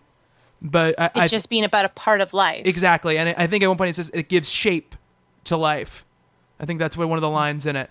It's just got a perfect beginning, middle, and end. Yeah. I mean, it's one of those. I'll compare it to music. It's like finding that album you can listen to from start to finish and love every minute of it. Yeah, yeah. I already bought it just now. You did? I did. I picked up my phone and I bought it. It's beautiful. You'll love it. I don't think there's anyone who won't love it. It affects so many people, and it's been translated a few times now. And again, when I was in France, like, the French editions of it sold like crazy, and the lineups for Fabio and Gabrielle was just like enormous. And it's beautiful to see how this book has touched so many people, because it means something different to everyone who reads it. Yeah. I'm gonna be a mess. You really are. Yeah. Especially Oh, with, great. like, I think for you, Steve, with your, like, the father-son stuff, I think will really get you. Yeah, great. I'll read it on the plane and be that guy on the plane. Like, can I switch seats? Yeah. Hold me, stranger. Yeah. I don't know you, but you look squishy and warm. And for me too, I tend to be a person who thinks a lot about death and that inevitability and stuff, and sometimes I get scared to read stuff about it because it brings up those feelings, and it's something I don't like to think about. But the way in which this book brings it up, it was more freeing than it was scary. It was kind of like I felt like when I read The Diving Bell and the Butterfly, which was a book that I was terrified to read because of what it's about. And in the end, no matter how depressing his situation might be, it was an uplifting story. And I feel the same way about Day Tripper. Actually, too, and if you're on the West Coast near Portland, Fabio and Gabrielle are doing a signing in Portland at TIFA today. All right. So- So that'd be Wednesday, the 22nd? Yep, today. Cool. Well, they might not be listening to it on Wednesday.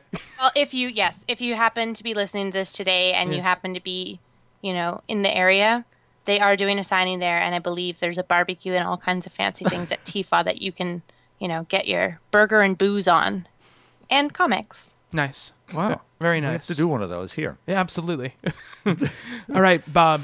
I don't know how I follow that, but I'll try. Really quickly, because I already posted a review about this one from John Byrne. It's Doomsday Point 1 from IDW, which is another straight sci-fi piece. In this case, it's an end-of-the-world solar flare, basically, that doesn't dissipate as they thought and takes everything out. And it's what the next 3 issues will be: what's left, who's left, what their relationship is.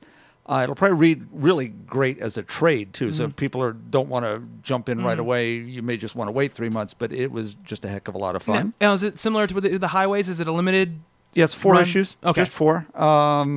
It has the same title, basically, as a book he did 35 years ago as Art Robot back in those days.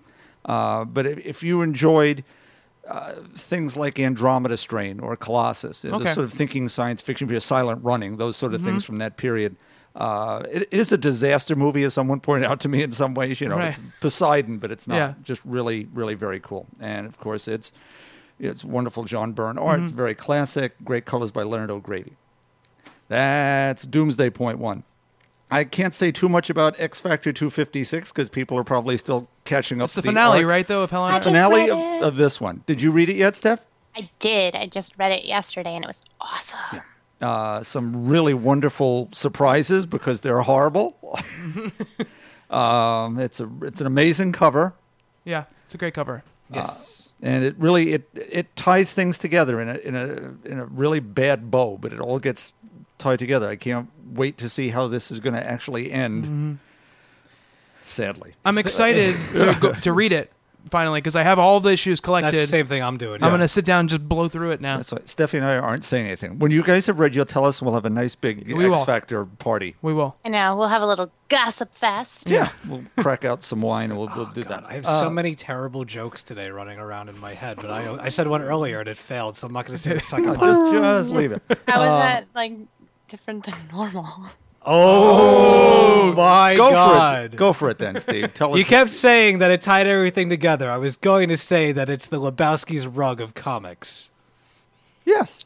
Yeah, okay. Why See? wouldn't you say that? That was way better than your last It joke. was better than the first joke, to be fair. If you had just gone with it, you'd have gotten a big laugh. I was getting the stink eye from Bobby. Bobby had his finger over the mute Yeah, button. over the mute. He was ready.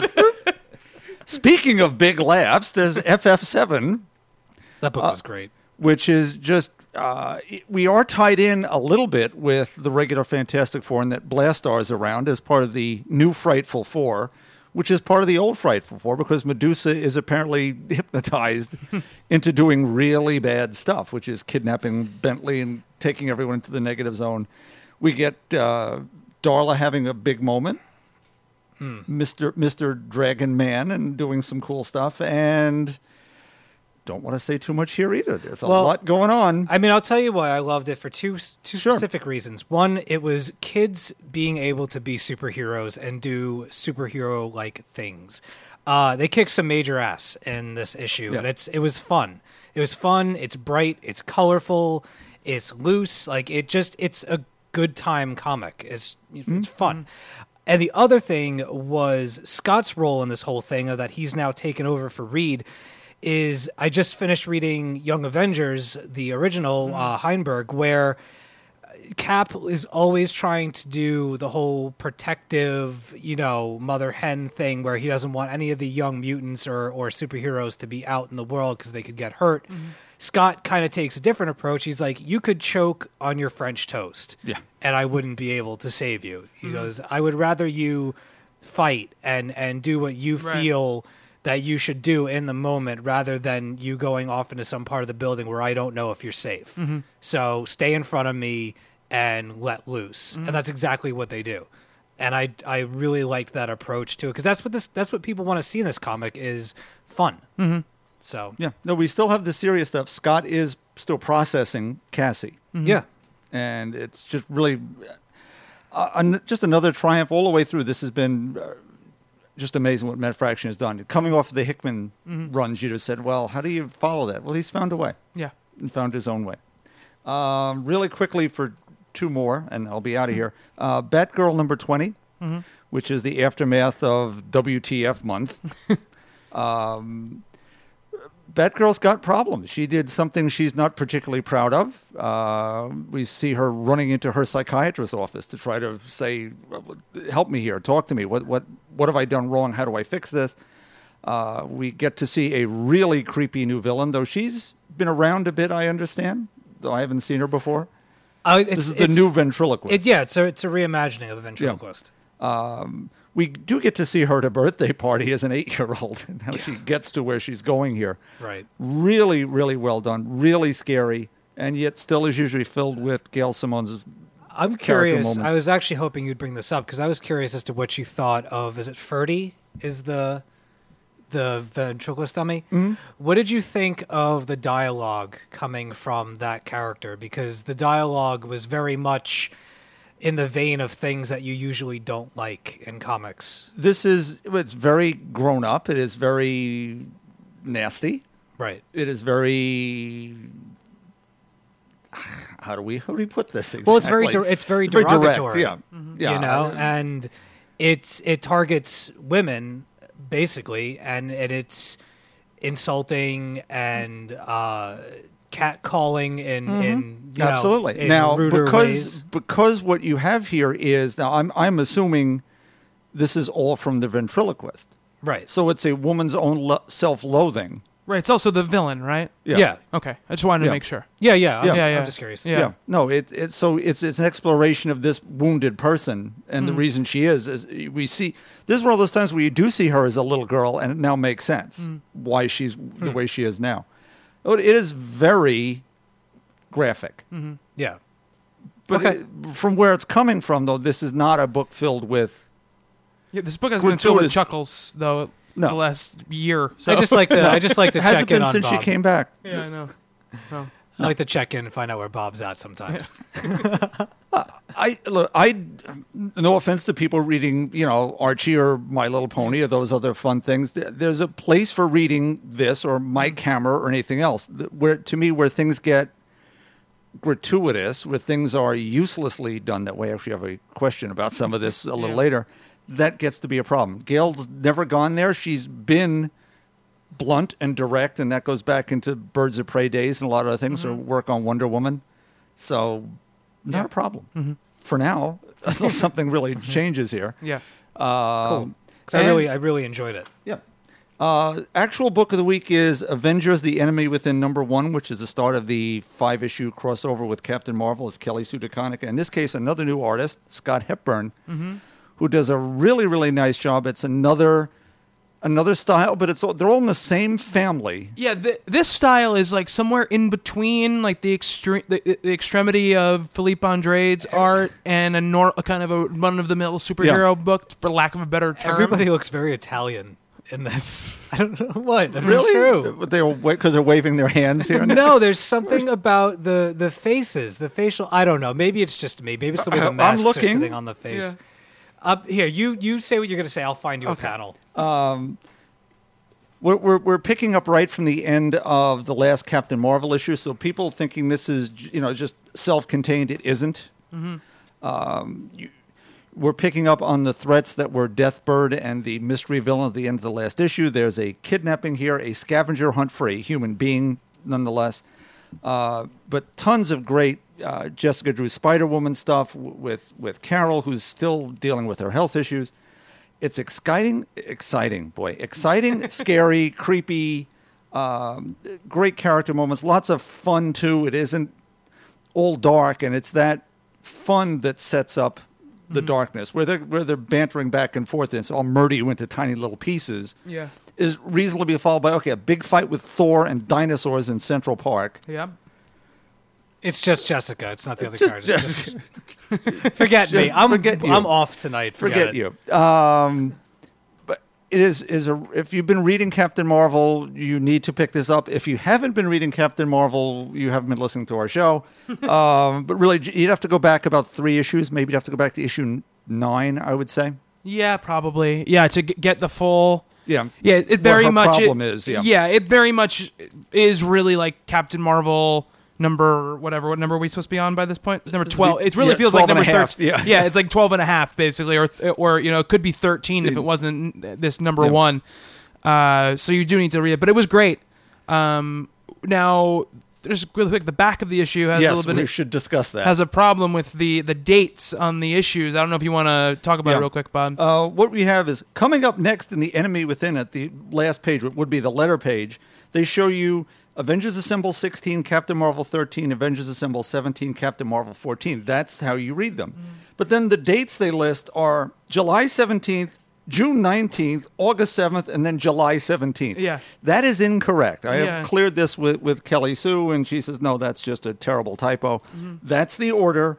They'll come out into your stores in the order they're supposed to, and just you'll be able to read them properly. Do Yeah. not pay any attention to the comic books behind the curtain. So strange, so very strange that numbering thing. But no, it was great. Like you said, laughs, action. I think it's like what this series does best in an issue. Stephanie, did you read it? No, No.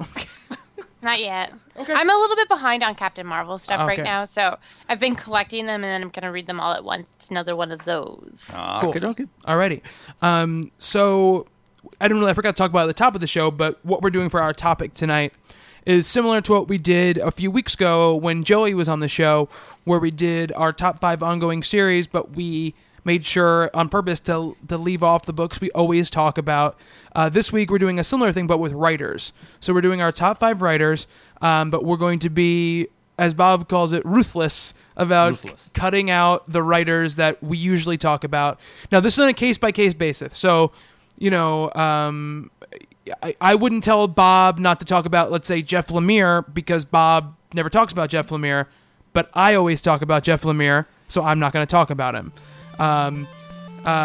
We will talk about the writers like we did last time when we talked about the series we weren't going to talk about. We'll do the same thing with the writers, but we're going to take a little break, and we'll be right back after this.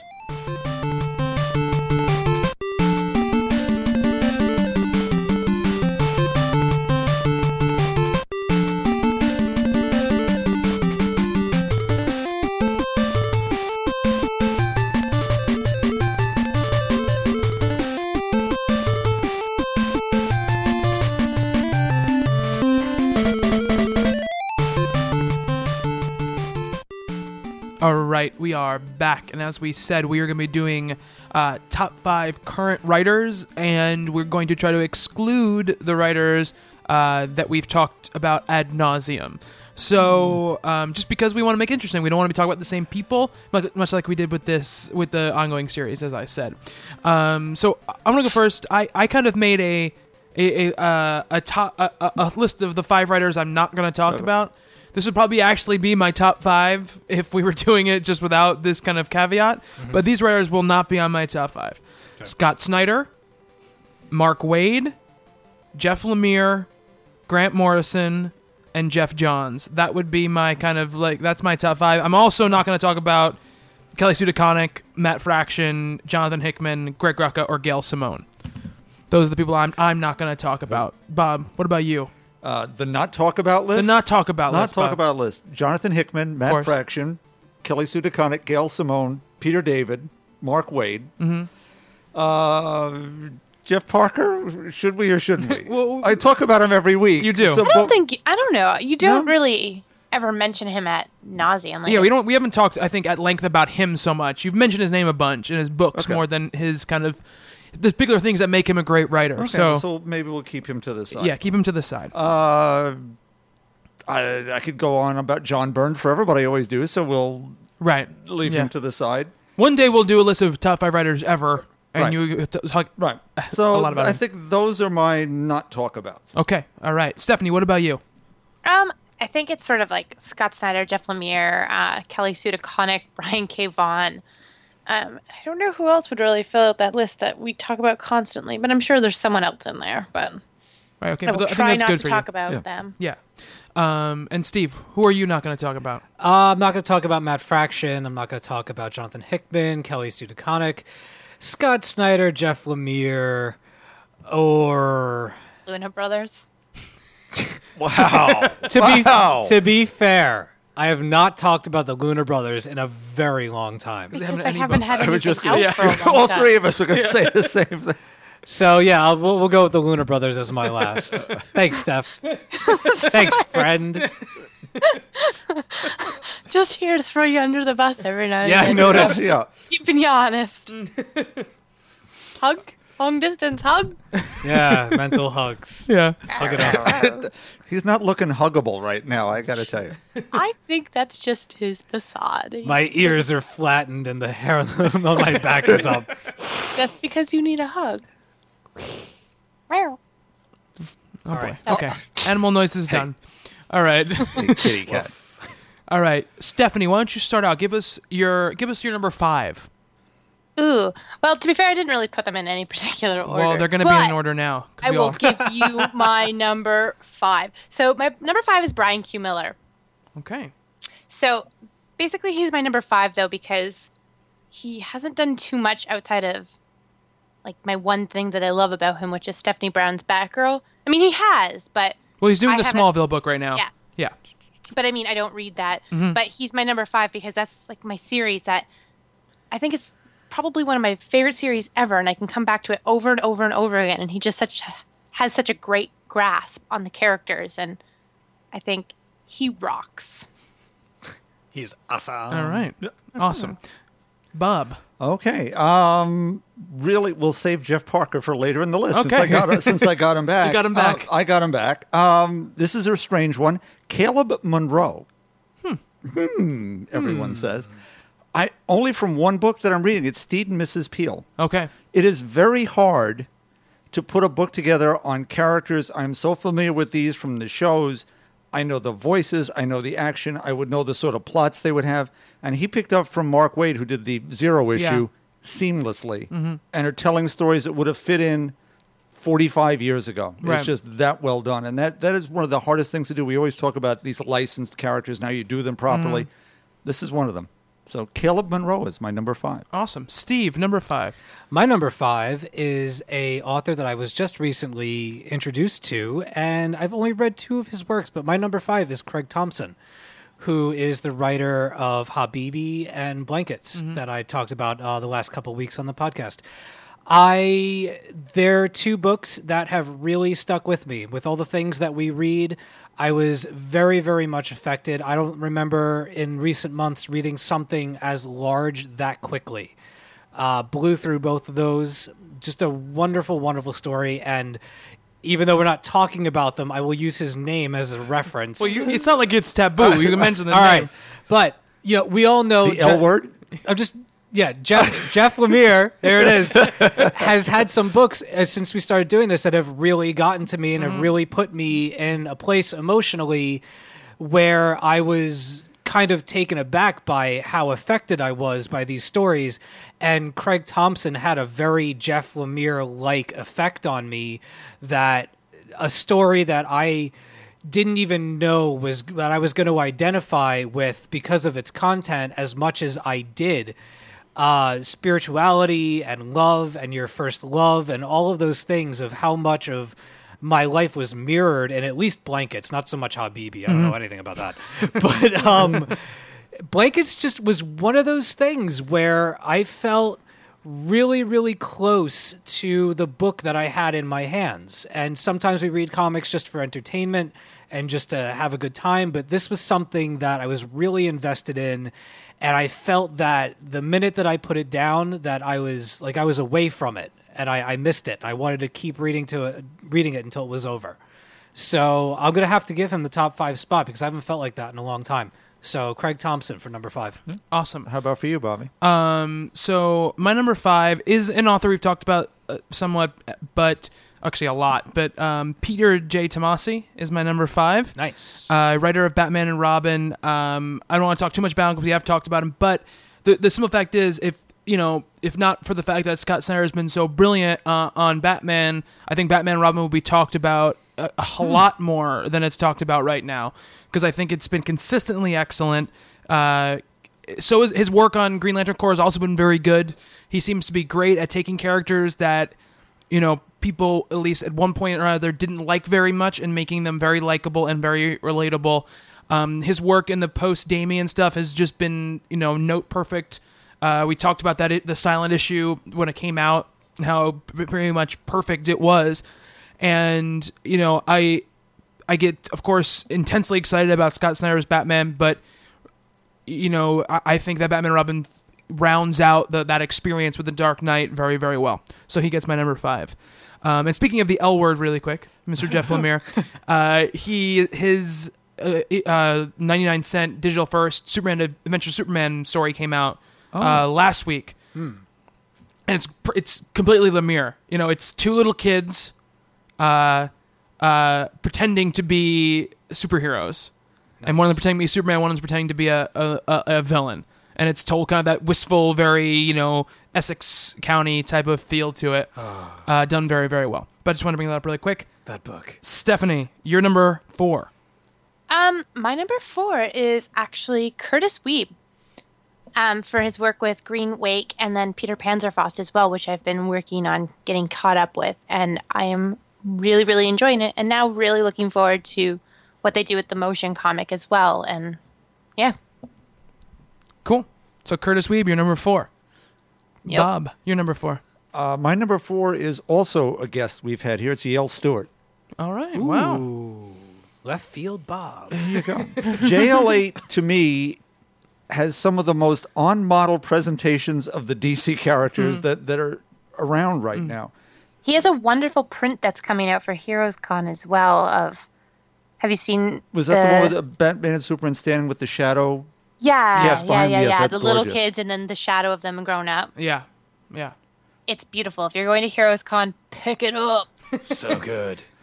But in the latest series of strips, we've seen Diana become the princess she's supposed to be, and very touching with Clark, who feels something for her, but that's not going well, and just lovely. And I want that to be a comic book so much. As much fun as it is reading it online, more people need to see that, and it would only happen if there's a book. DC's got to get on the stick with that. Yeah, absolutely. I'd love to see him do a Kickstarter to have like a collected version. But he can't do that. Can't do that. He can't make any money off of it Oh, that's right. because it's all DC property. They would have to Unless- literally sign off He on needs it. to, yeah. Yeah, for him to be able to do it. Otherwise, he will get the pantsuit off of him. Yeah, absolutely. Well, I had a letter from someone, now I don't even remember who it was, who was saying maybe to counteract the Scotty Young covers, DC should hire Yale Stewart to do JL8 covers on their books. No.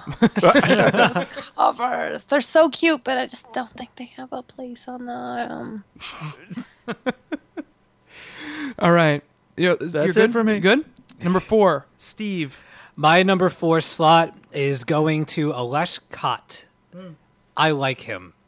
I like him a I would lot. hope so if he's on your list. For reasons. For reasons. No, I really, really, really enjoyed, obviously everybody who listens to the podcast knows this, I was raving about Wild Children when it came out.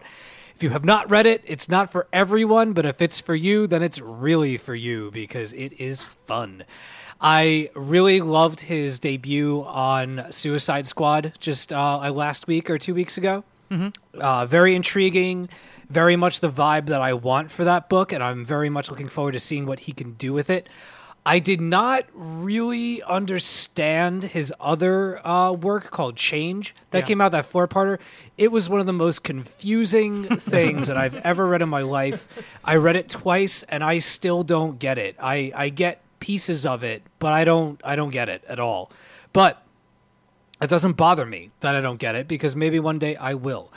He has a very Hunter S. Thompson vibe about his writing, and just he comes from a very, very strange corner of the comic books industry. He's very, I hate to use the word edgy, but I follow him on Twitter, and he's a very active guy. He's got his hands in a lot of cookie jars.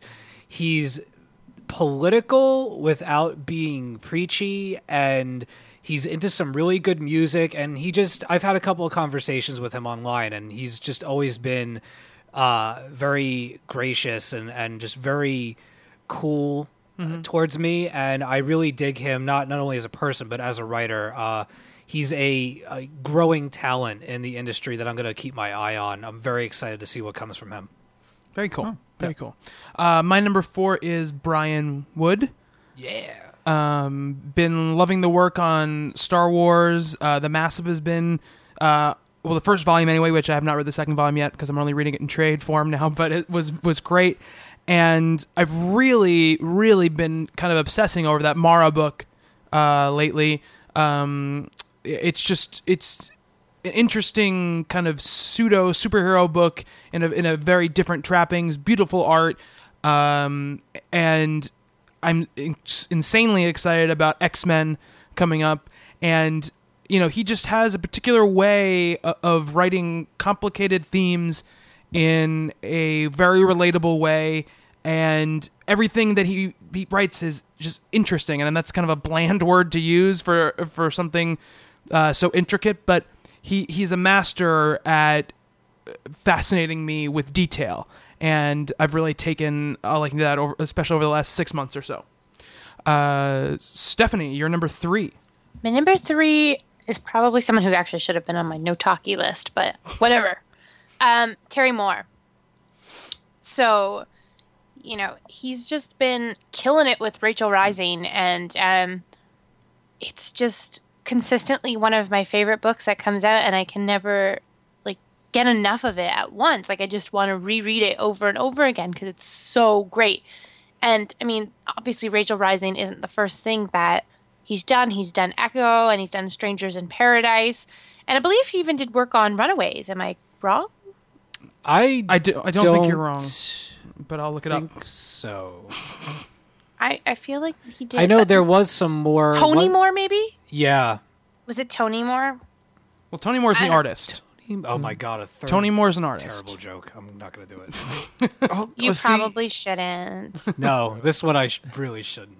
Okay. But anyways, Terry Moore is just fantastic. I just can't get enough of his work. And I mean, now with the end of Rachel Rising coming up, I'm going to need to go through his back catalog and kind of enjoy some of his previous works to this. And, yeah.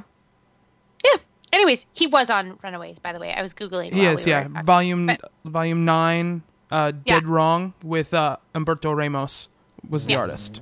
But yeah, Terry Moore. There you go. He should have been on your no talkie list, by the way. All right. I know. I'm sorry. I thought about it afterwards. I narrowed it down to the people who I talk. There's people I talked about more, though. That might be true, but you talk about him a lot. Bob, you're number 3. Number 3, again, something off just one title. Chris Roberson. All right. Masks, which could have been a disaster. So many characters having to juggle a time period. It's a spider novel from 1938. Fit those stories into this and then add 7 other superheroes from the pulp and radio era. Brilliantly done. All these characters just absolutely sing. The opening issue where the Shadow just introduces himself to the Green Hornet and Kato is just absolutely chilling. And it's all in just the way that it's written and the way the panel gets laid out that way. I will read other stuff that he does. Steph, didn't you say he had something else I should be checking out soon? He has a couple of things I think going on, but I mean, Memorial from IDW is really good. Mm-hmm. It had a limited sort of first half, and now it's on its second half, and I've been enjoying it. Let's see, what else did he do? iZombie, right? He did iZombie as well, Okay. Mm-hmm. which I think kind of came to a very quick end, but was still really enjoyable, and I dug the way they took that and gave the zombie thing a different spin. Mm-hmm. So I think he's pretty great. Absolutely. Thank you. Steve, you're number 3. My number 3 spot is going to go to Catherine Immonen. I really, really loved her. The first thing I read by her, I believe, was the Patsy Walker Hellcat series, which I absolutely laughed my ass off. She had, I think it was one of her first books with Stuart Immonen. Stuart did the art, she did the writing. A book called Moving Pictures that I actually lent to Bob. It was very interesting. Yes. And she's currently writing the Journey into Mystery series that I love so much. And I find her to be a very unique female voice in comics. She's got a very, very strange approach to her. I've mentioned on the show once or twice before that I kind of compare her a little bit to Chuck Palahniuk in a sense of that his stories, each one of them always has its own kind of rhythm, that it takes you maybe a couple of chapters to catch it, but once you do, you hit the ground running and you really get going with it. She's the same way. It takes an issue, even an issue and a half, but once you catch that rhythm and once you're settled into it, it's just like it's like a roller coaster ride. It's just she's so much fun to read, very creative and not afraid to do the bizarre and just run with it. You know, my journey into mystery is weird. Everything I've ever read by her, the Patsy Walker stuff, was weird. It's always weird, but it's always a good weird. It's not bad weird. I would love that if Simon Spurrier ever left X-Men Legacy. I don't know what kind of numbers that book makes, if it's even going to last. But if he decided to take a step down from it, I would absolutely love to see her on that book. I think she would do wonders with that character. So, yeah, Catherine Monin for number 3. Very cool. My number 3 is an author I've been talking about a lot in the last, I think, month or so, but Rick Remender is my number 3. Really off the strength of both Uncanny X-Force now into Uncanny Avengers. It's funny you talk about Immonen being crazy and weird. I feel like Remender excels at that as well. He embraces the fact, I think, in a lot of ways, that he's writing comic books, you know, and he likes to dig and delve into the weirder parts, I think, of comic book history and lore. And I think in titles like X-Force, where he wrote the best Deadpool I've ever read, you know, where he made a character who I'd never heard of before in Phantom X become one of my favorite characters in the entire Marvel universe. Wrote a great Psylocke, you know, a really tragic and well put together Archangel story, into now this second arc of Uncanny Avengers, which has started to explore the same sort of territory, and he started to bring out, you know, focusing down on Rogue a lot now, and bringing out those characters, and some of the more sideline characters that he hasn't been dealing with yet. Just big and crazy, and it's not, you know, Remender stuff, while it can be fun, it is dark, you know, to use a very generic word for it. He goes into darkness, but it never feels gratuitous to me. It always feels like he's earned it, and it's true to his tone. And, you know, I'll say that I said it before, and I'll say it again. I think Uncanny X-Force, his run on it is probably one of my favorite runs of any book I've read since getting back into doing this, and it's something that everybody should read. So Rick Remender is my number 3. All right, Stephanie, you're number 2. So my number 2 is Joe Hill. Ooh, nice. I don't think I knew who he was, but I didn't really read a lot of his stuff until I jumped onto Lock and Key, and it's just like, I mean, it didn't change my life, but it was just so incredible, and it brought me into a world of comics that I don't really typically read. Horror is really not my genre, and it just does such a great job of grabbing you and pulling you into it, and it's dark and creepy and sinister, and you can't help but want to read more of it. It gives you shivers, but it's so well done that it's just, you know, it's a must read. And the same with The Cape. The Cape is so dark. It just, I mean, that shit is twisted.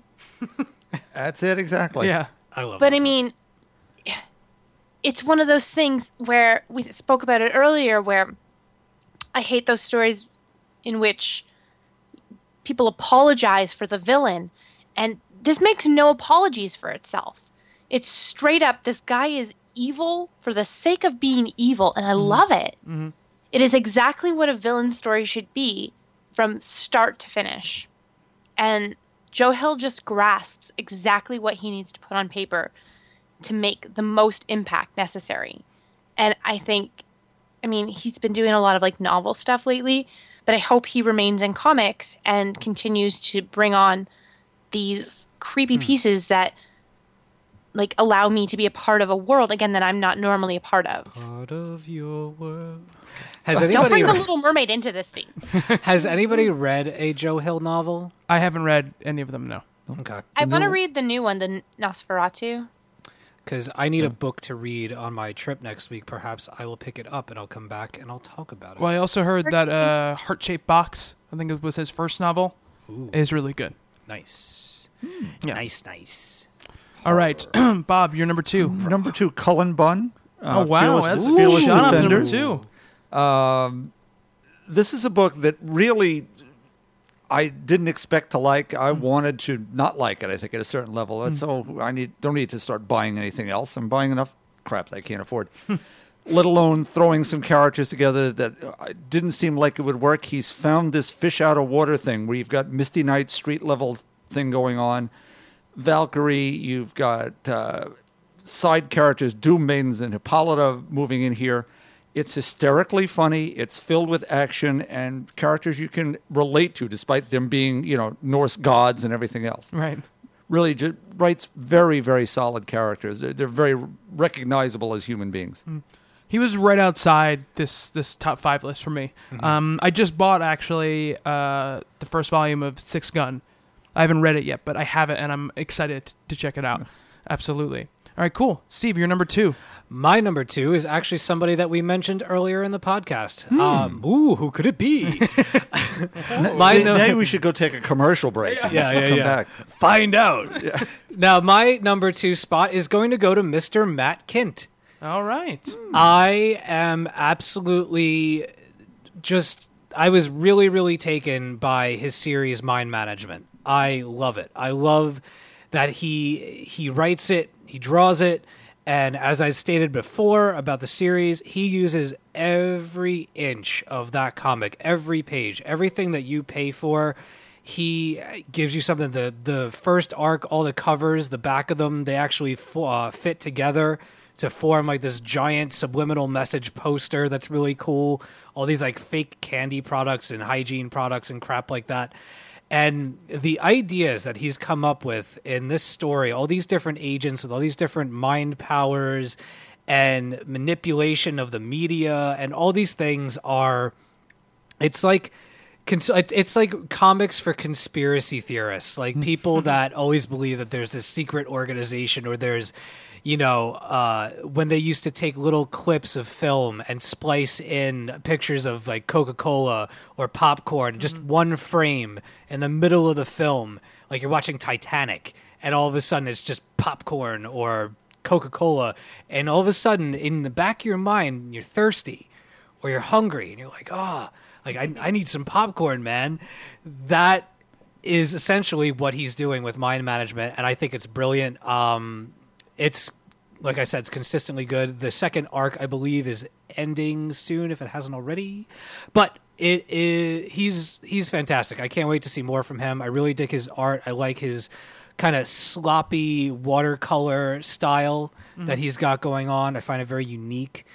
And he's just like a Les Cott. He's just another writer that I feel has kind of just come onto the scene, who with these debuts that they're having is just, it reeks of success and strong writers for me personally. I just love his delivery of his material. So Matt Kint for number 2. Cool. My number 2 is actually also Joe Hill. So I don't want to talk too much more about him, but I agree with all the stuff Stephanie said. I think it's easy to be, write things that are fucked up. It's easy, I think. But it's hard to write those things and somehow not alienate the person who was reading it. There's a certain way he brings you into the people who exist in these worlds that he's creating that allow you to be able to handle these things because you're so along for the ride with the people that you're experiencing them with. And the other thing, too, is just the world-building thing. Lock and Key feels like a living, breathing world with a long history and long mythology, and that's without him really telling you very much about it for most of that book. So it's amazing stuff, and world-building to me is always incredibly impressive when it comes to writers. All right, we're into the big time here. Stephanie, you're number 1.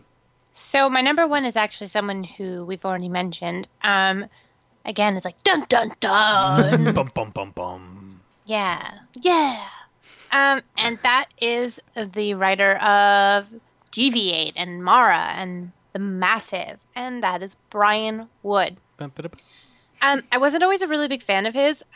There's times when I've just found his writing to be kind of just not up my alley, but in the last year or so, he's really evolved into someone's work that I can just get behind, and I've enjoyed The Massive.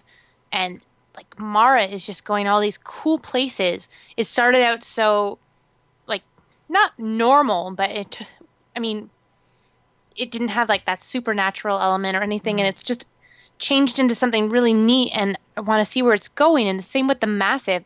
It does such a good job of telling a realistic global warming tale, and it's top notch. Again, I don't want to go on about him too much because, again, Bobby spoke about him, but, Deviate with art from, I believe it was Rebecca Isaacs, is amazing. I loved it. And there's so many other things that he's done that I've just been beyond impressed with that it would have been stupid for him to not be on my top 5 list. That's the best reason. Yeah, exactly. So stupid. Exactly. Bob, I think I can guess who your number one is. Yes, well, since we didn't mention Jeff Parker coming into number 1, we spoiled that. Yeah. I won't talk about Red She-Hulk again because I already did. But what he did with Thunderbolts, the real Thunderbolts, and then through Dark Avengers, when all the AVX hubbub was going on, chugging along every month was this great story of these converted villains. Luke Cage running the program. We had Mr. Hideback, Satana, the Man-Thing, all sorts of crazy stuff going on. Time travel, and it never lost its way as a book about people. That they were recognizably the people that the characters had been around since back in Kurt Busiek's days. They were all in there. They had all grown. They all kept learning something. They became real heroes. Some of these villains who were irredeemably bad people found their way under the way this was written, and it seemed organic and natural and wonderful. It's really a shame he won't be continuing any of the books I'm reading.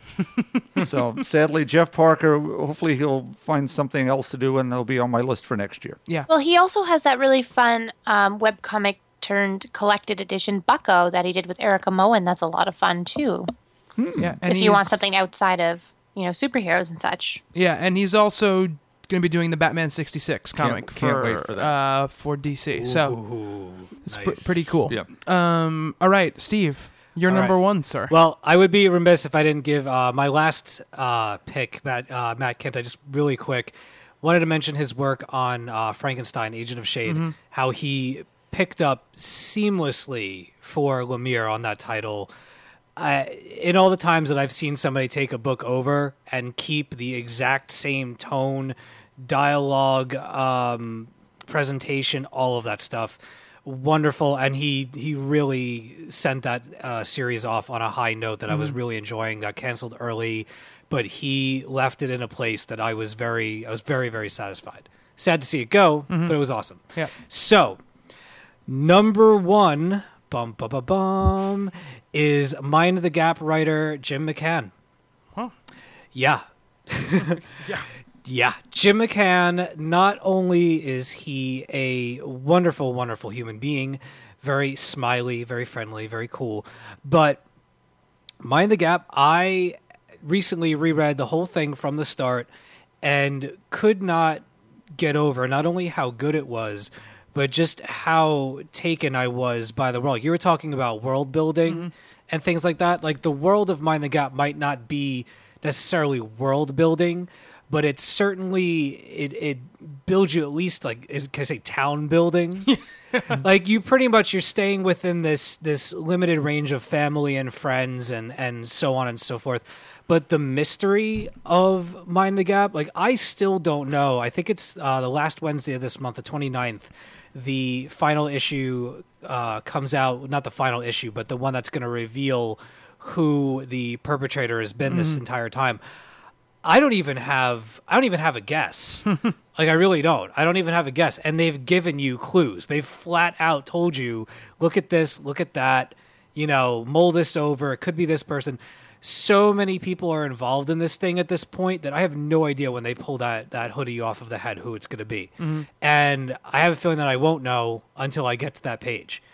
Not only do I love the mystery aspect of that, but the excitement that I have to see that reveal. And I admire his ability to write people as people. And in the bizarre circumstances that book is, people are still behaving like the characters that they're supposed to be, what they're supposed to represent. And it all goes back to the questions and the mystery. I love a book that keeps me guessing, and more so than anything else that I've read this year, he's consistently done that with Mind the Gap. And right now, he's my favorite writer, aside from my other favorites. Right. Awesome. My number one is Kieran Gillen. Nice. Obviously, he's writing Young Avengers right now, which has been, I think a very special book, and is developing to something that is unlike anything else in the universe right now. But for me, my love for him comes directly from his work on Journey into Mystery, which he was working on before Marvel Now began. I think that was a book that not a lot of people read, but I think is genius level work, taking a character and a version of a character that on the outside seems kitschy, that seems cheap in Kid Loki, and making him a vital, vibrant, heroic member of the Marvel Universe, while still having him be very much Loki. He's going to be, his whole kind of ethos is, I'm going to be a hero, but I'm going to do it my way. And that includes being tricky, it includes lying, it includes taking advantage. And the fact that Kieran Gillen did these things where he played off the image of the character, to be a hero, he would take people's expectations that he was going to be the bad guy and use it to be the hero. And he also, he developed a personal pain for Loki that I don't think has ever existed before, and he's continued that into Young Avengers, which is a vibrant book that, and he said very much that is meant to deal with what it's like to be a teenager right now. And it's just, he's got this way of thinking about things that is just, I don't understand it. I don't understand how he comes up with the things he comes up with. And I love that because I'm constantly surprised by what he's writing. There you go. So there you go. There's my number one. There are lists.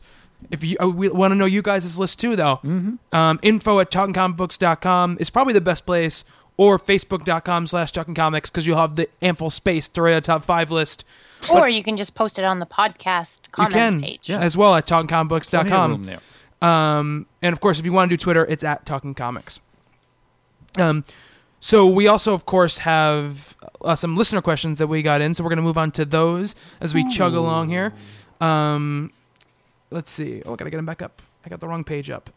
All right. Hold on a second here. Nope. This is great radio. Here we go. Here it is. Fabulous radio. Here it is. All right. So this is from Leonardo Nieves, and he said, instead of casting for characters, let's pick a bunch of actors and cast them in a role. So here are the actors for a comic book movie. So here are his list of actors: Jonah Hill, Seth Rogen, Denzel Washington, Channing Tatum, Ryan Gosling, Marissa Tomei, Megan Fox, and Michelle Rodriguez. We're not going to do all of them. Pick 2 and do it. Bob, you've been talking about this. So I need to see that list. There you go. It's right there. Bob, why don't you go ahead? You can do more than 2 if you want to. If you have, well, Michelle Rodriguez was the first one that hit me. Renee Montoya, The Question. Oh, yeah. Pretty good. Should be good. She's very angry all the time, though. Yeah, but that's okay. She had the mask on. Yeah, you wouldn't ever know. One of the problems is we have a couple of older actors on this list. So Denzel Washington, obviously fabulous actor, but at 50 years old, so I think then younger Denzel. Are you going to take mine? Go ahead. What were you going to say? Black Panther. Falcon. Okay. All right. But right now, he could be Michael Holt, Mr. Terrific, who's the smartest yeah. guy in the DC The third universe. smartest man in the DC universe. So that could definitely work. But Marissa Tomei, it's the same thing. The younger Marissa could have been the Scarlet Witch or Spider-Woman or anything else. But now she could be Nick Fury's girlfriend, Countess Valentina Alessa de Fontaine. And I've got the old Jim Steranko's here. Take a look. That's her upper right. Oh yeah, this character does look very much like Marissa Tomei. That's crazy. Bob is a wealth of knowledge. He is. There she is. She really does. Yeah, I think she could play. What's her name? Oh, God, the actual head of Shield. Like it's not Maria Hill. She has like the person above her, Daisy something. I think right. I don't remember her name. I don't remember her name either. She's in Secret Avengers all of the time right now, but I think she could play that character really, really well. Who else? Yeah, anything else, Bob? Ryan Gosling, who I don't know from much of anything, Okay. but I saw the stills from Gangster Squad and see him dressed up in period get up like that. The Spirit. Didn't they already do that, Bob? Really badly. Really badly. But I think we could make that work now. Channing Tatum, I don't know. Punisher. Ooh, Oh. I've got one for him. Stephanie's going. Go. Colossus from X-Men. Ooh, I like that. Yeah, they just don't even to bulk him up at all. They just put the metal on him. Exactly. Yeah, He's already all hulking and stuff. it's true. He is. Steve, you looked at the list. Do you have any ideas? Not really. I got one really weird idea in my head, but I know Okay. they'd never do it. Ryan Gosling as Darkman, but then they'd have to bandage his face up. They went at the bench. They'd have to cover up all the pretty. Yeah. So I don't think they would go for it. I think acting chops wise, I think he'd make a great Darkman. Yeah. I could see him in the long coat and the hat and, capering about and doing his thing. Yeah. Didn't Darkman, like, he morphed into different people or he could change his appearance? Made new faces out of that new Right. skin. Yeah. So then, so you could take the badges off and be Ryan Gosling Yeah. for a little while. Shit, I take it back. Ryan Gosling for Darkman. It's like what they did in Batman, the first Batman movie, where Jack Nicholson put makeup on to look like Jack Nicholson, and then Yeah. wipe it off to be the Joker. There you go. I'm sticking to it. Denzel Washington is as Old Man Black Panther, and Ryan Gosling is Darkman. Okay, I like it. How about you, Bobby? You have any picks for us? Well, I mean, I think when we were doing the Justice League casting, I said Ryan Gosling could be Batman, and I got booed off the stage, so I'm not going to say that again. Well, Stephanie, what you do have anything else except for Channing Tatum? I have tons. Okay, go then. Great. So I think Jonah Hill could be Grady from Amazing Spider-Man. Oh, yes. Oh yeah, absolutely. I think he has like that same sort of humor and aesthetic. Absolutely. I think I can't remember what the woman in the well is named in Lock and Key, but I think Megan Fox could pull her off. Oh yeah. Oh, what is... I know like the male version, but I can't remember what the female one was named. I'm Yeah, not I going to can't remember remember it. No, I can't remember. But anyways, anyone who's read Lock and Key, it's the woman in the well. Michelle Rodriguez, I think, would make a bitchin' Domino. Ooh. Oh yeah. Good one. Pouty Domino. And Marissa Tomei, if she was younger, I think would be really, perfect as Catwoman. That laugh. Oh my god. Horrible. All right, I'm done. Actually, Meow. tying this into one of my authors here, I think Ryan Gosling, if they ever decided to do possibly like a Green Wake adaptation, he would be an interesting choice for Morley Mac. Ooh. Yeah, the main character. I Yeah, like that. and that's definitely like his kind of bag too, as far as a movie goes. Yeah. It's very, Dark, yeah. very dark and sad. That seems to be what he does. Play that off So- really good. Yeah, I think he would be a good choice for that if they were ever to go down that route. awesome. All right, Chewing on a toothpick. just his character in Drive all the time. It'd be awesome. With his triangle-shaped mouth. All right, Forget it. his a weirdly shaped mouth. All right.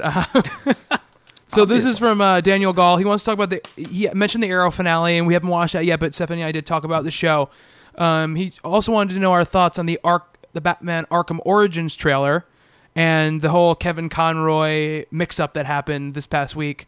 So, if those of you who don't know, we talked about this last week, I believe. Or 2 weeks ago, they announced the new Batman game, Arkham Origins, and it's also that Mark Hamill would not be coming back as the Joker. He said he's not doing it anymore, and Kevin Conroy would not be coming back as Batman because it's a younger Batman. They wanted a more inexperienced sounding voice. So what happened was, though, Kevin Conroy, I believe, was at a Dallas Comic-Con, and he said, I'm voicing Batman in the next Arkham game. I can't wait. But what he accidentally did was outed what the game is after the Arkham Origins game. Oh. And so there was all this confusion because he was saying he was in it. So websites were, reporting that this other actor was not actually playing Batman. It was somebody else. But the truth is, he is not in this game. He also clarified it. He said, I'm not. And then he tweeted, I'm not in Arkham Origins. I'm in the next Arkham game coming to Rocksteady. And then they deleted the tweet because they hadn't announced the game yet. So that's the whole kerfuffle. Did you happen to see the trailer, Steve, for the game? I didn't. It's all cinematic. There's no gameplay footage. Yeah, see that I'm not. Yeah. I'm not really that interested. Yeah. Is it the one where they're fighting? It's fighting Deathstroke. Yeah. Okay, so it's just a teaser then. It's Yeah, not it's the just a full teaser. trailer. Yeah, no. I'm feeling kind of weird with that game. I felt like the other game came out too quickly. I don't know that I need another Batman game right away. I'm a little worried about them changing houses for the game. I will still check the living shit out of it, but I just there are other games that are much more on my radar for a change than Batman. I think that Batman, the other ones came out at a good time, at least the first one did, that it really blew people away, that we've seen it twice now, that I don't know what kind of a evolutionary leap they would make in the amount of time that they've had to make another one. Yeah, I mean, I think it's definitely going to be a very granular change of anything. And there are some differences. There's more. The detective mode has been expanded now, so you can bring up crime scene photos on your display and look at footage and stuff.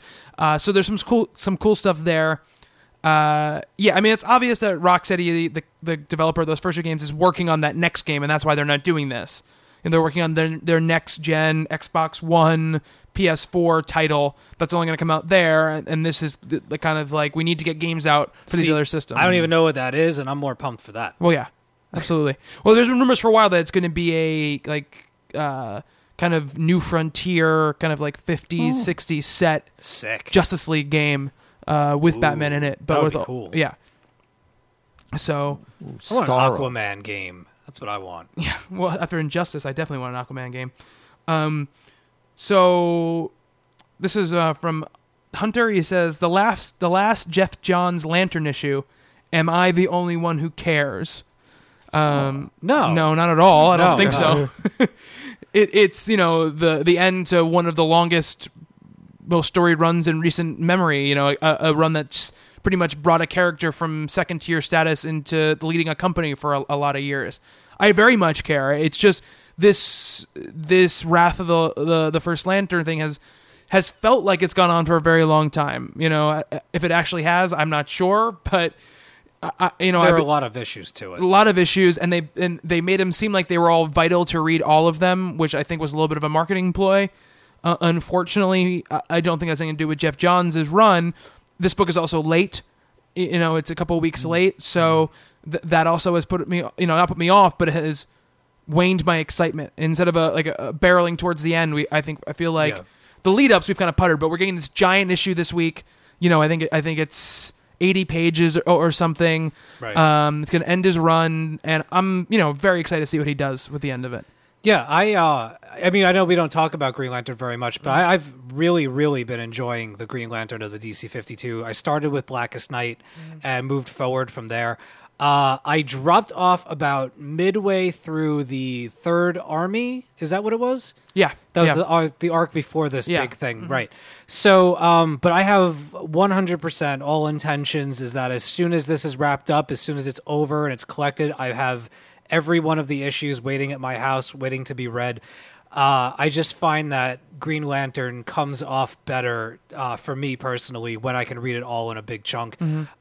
Super excited for that night where I mark off a couple of hours to sit down and go through it all in one shot. I have no doubt that it's going to be awesome. And don't worry, we will talk about it quite a bit next week. Don't worry. And Stephanie, you don't read Green Lantern, right? No, I mean, I think I want to care about it. I didn't read Blackest Night, though. And my biggest problem with Jeff Johns' DC 52 take on Green Lantern was that it wasn't a reboot. It was just carrying on. He was the only one that seemed to think he was an exception to the rule of the reboot. Well, And it wasn't friendly for me to jump onto and know what was going on. So I was really turned off. Yeah, no, and you're absolutely right about that. Like, I would like to be a part of it, but the number one should have been the place I could have jumped on, and it wasn't. And now I just don't know where I can pick it up. Blackest Night. Yeah, you can read Blackest Night. I mean, I'd say the stuff I've read and been kind of fine with what's going on, if you read Rebirth and Blackest Night and then go to the New 52 stuff, you should be pretty much set as far as the general stuff you need to know before you go on. Here I was going to suggest go back to 1959. Oh, what am I? Start from the beginning. This is from Adam Garza. He says, what do you guys think about Nightwing writer Kyle Higgins having a run on Batman Beyond this coming August? Steve, you're a big Batman Beyond fan, right? No. You don't like the show? I like the television show. I don't care for the comic. Okay, well, I mean, this is a different writer and different thing going on. Do you like the Nightwing book, or have you stopped reading that? I stopped reading it a while ago. Okay. I couldn't attach myself to the circus. I just I came in at a bad time because I hadn't been reading it until it was tied into other Batman events, but I had no connection to these support characters that were in that book. That there was a lot of circus heavy stuff of characters dying and people having to leave Nightwing's presence, friendship. I don't know. I just didn't care. So as far as I don't know, I don't think that the Batman Beyond book, it was definitely not on my radar until you mentioned it just now. I don't know that I'll check it out. I have enough Bat books. If word of mouth is that it's good, then that'll be cool. But I liked Batman Beyond, the television show, but it was always just something else Bat related to watch. It was never, my go-to was always, Batman the Animated Series. Right. So fun show, cool show, but the first issue of that really turned me off. I didn't like it at all. So I don't know. It'll be it's one of those wait and see comics for me. Yeah. Okay, cool. Awesome. So we had one listener, I believe it was from Evan, a question from him. Yeah, he wrote in last week as well about this this article with the redesigns of the characters, and there was actually another one posted, I think it was either yesterday or the day before, just with a bunch of redesigns of female characters and the kind of different ways their costumes are being put together. I kind of want to know our opinion. His exact question is, I would love if you could discuss the conversation that's being had in this article, as well as one that came before. It's about modesty and utility in female superhero costumes. Now, Bob, you read the article? Yeah, it's Kelly Thompson. Kelly over at Thompson, CBR. yeah. She has no head, right, is the name, right. is the name of the article. Well, the first one was Sublime Redesigns. And a lot of them are from the new Brian Wood X-Men. Yeah. Where we've updated Jubilee. She's still recognizably herself. They fixed Psylocke. She now is not covered in pouches and belts, and she's actually covered. It's really interesting that the book has gotten so much vitriol about an all-female team, and yet they're modest and reasonably attired. No matter what pose you see, it isn't one of those salacious, weird sort of things. Yeah. And the article that came, was it today or yesterday, they start to show some not such great ones. Starfire, Yeah. which are I don't know, the Harley, Yeah. which was the number one offender. A new Phantom Lady that looks as bad as it looked in the 40s. Yeah, that was the only one where I was like, it's like Yeah. it's like apples or apples. Yeah, it's always been bad. Yeah. But I think in the case of that character, it's now more the Matt Baker who drew this cover. He didn't create the character. It was Right. a little before that. It was, despite it this book getting in trouble with Dr. Wortham, it was never really suggestive. It was sort of sensual. Right. And there was the other ones on those. Raven, the new outfit is Which I absolutely hadn't even awful. seen that. Yeah. So Yeah, that may be the worst to me. Same one in the video game yeah. in Justice. Yeah. But the Raven one was the one that put me off the most. Definitely. I only because in my mind that character, and I'm assuming she still is now, is in her early teens. Mm-hmm. That character always seemed. And again, this is going off the Teen Titans cartoon more than anything else. No, the books were too when it was Wolfman Yeah. and Perez. Okay. Back in those days, and she was completely covered with a cloak and a dress. Yeah, and that was one of the coolest things about her was she was this very kind of almost like alt character, even though she was like the daughter of a demon and everything. She felt very much like the introverted teenager, and that costume is very boob centric. The one Yeah. that they have of her now.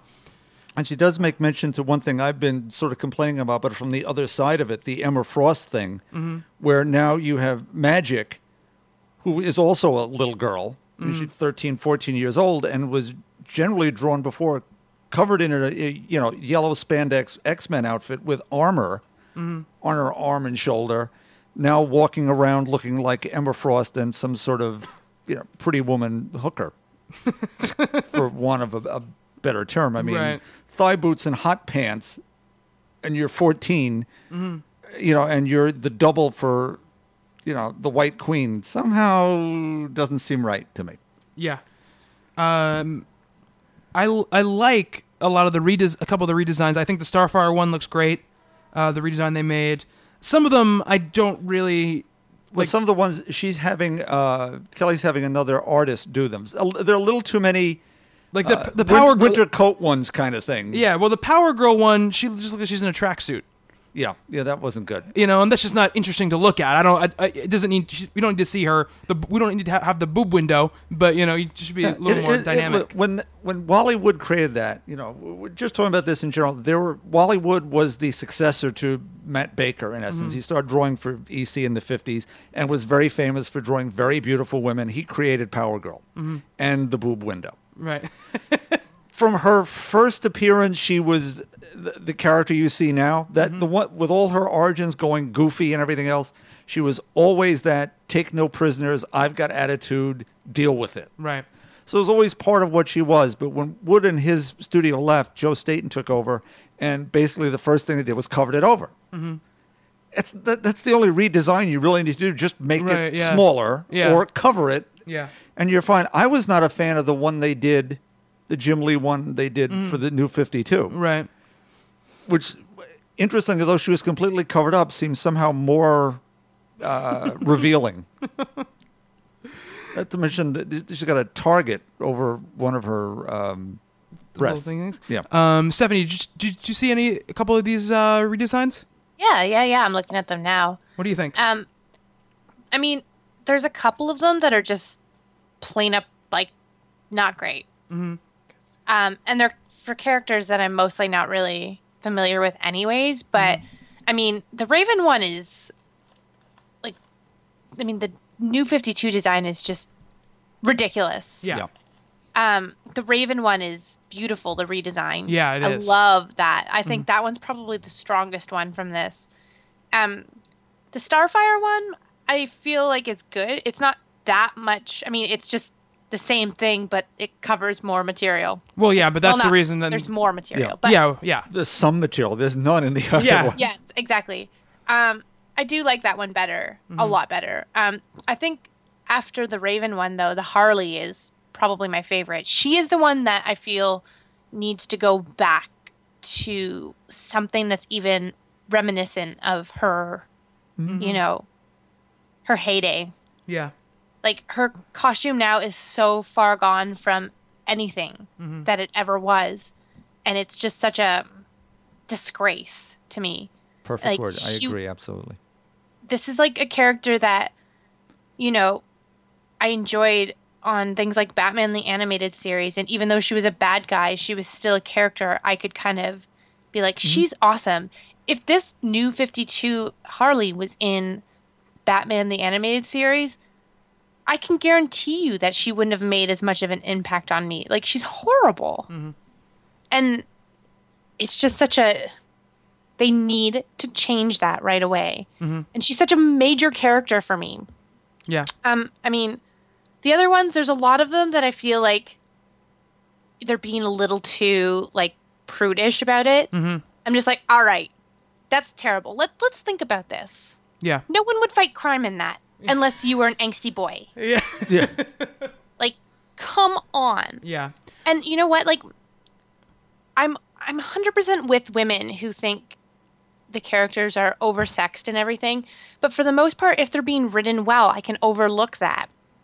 And like for me, Power Girl is such a strong character that her costume, it just doesn't matter to me because everything that she is just cancels out everything that she's made to look like.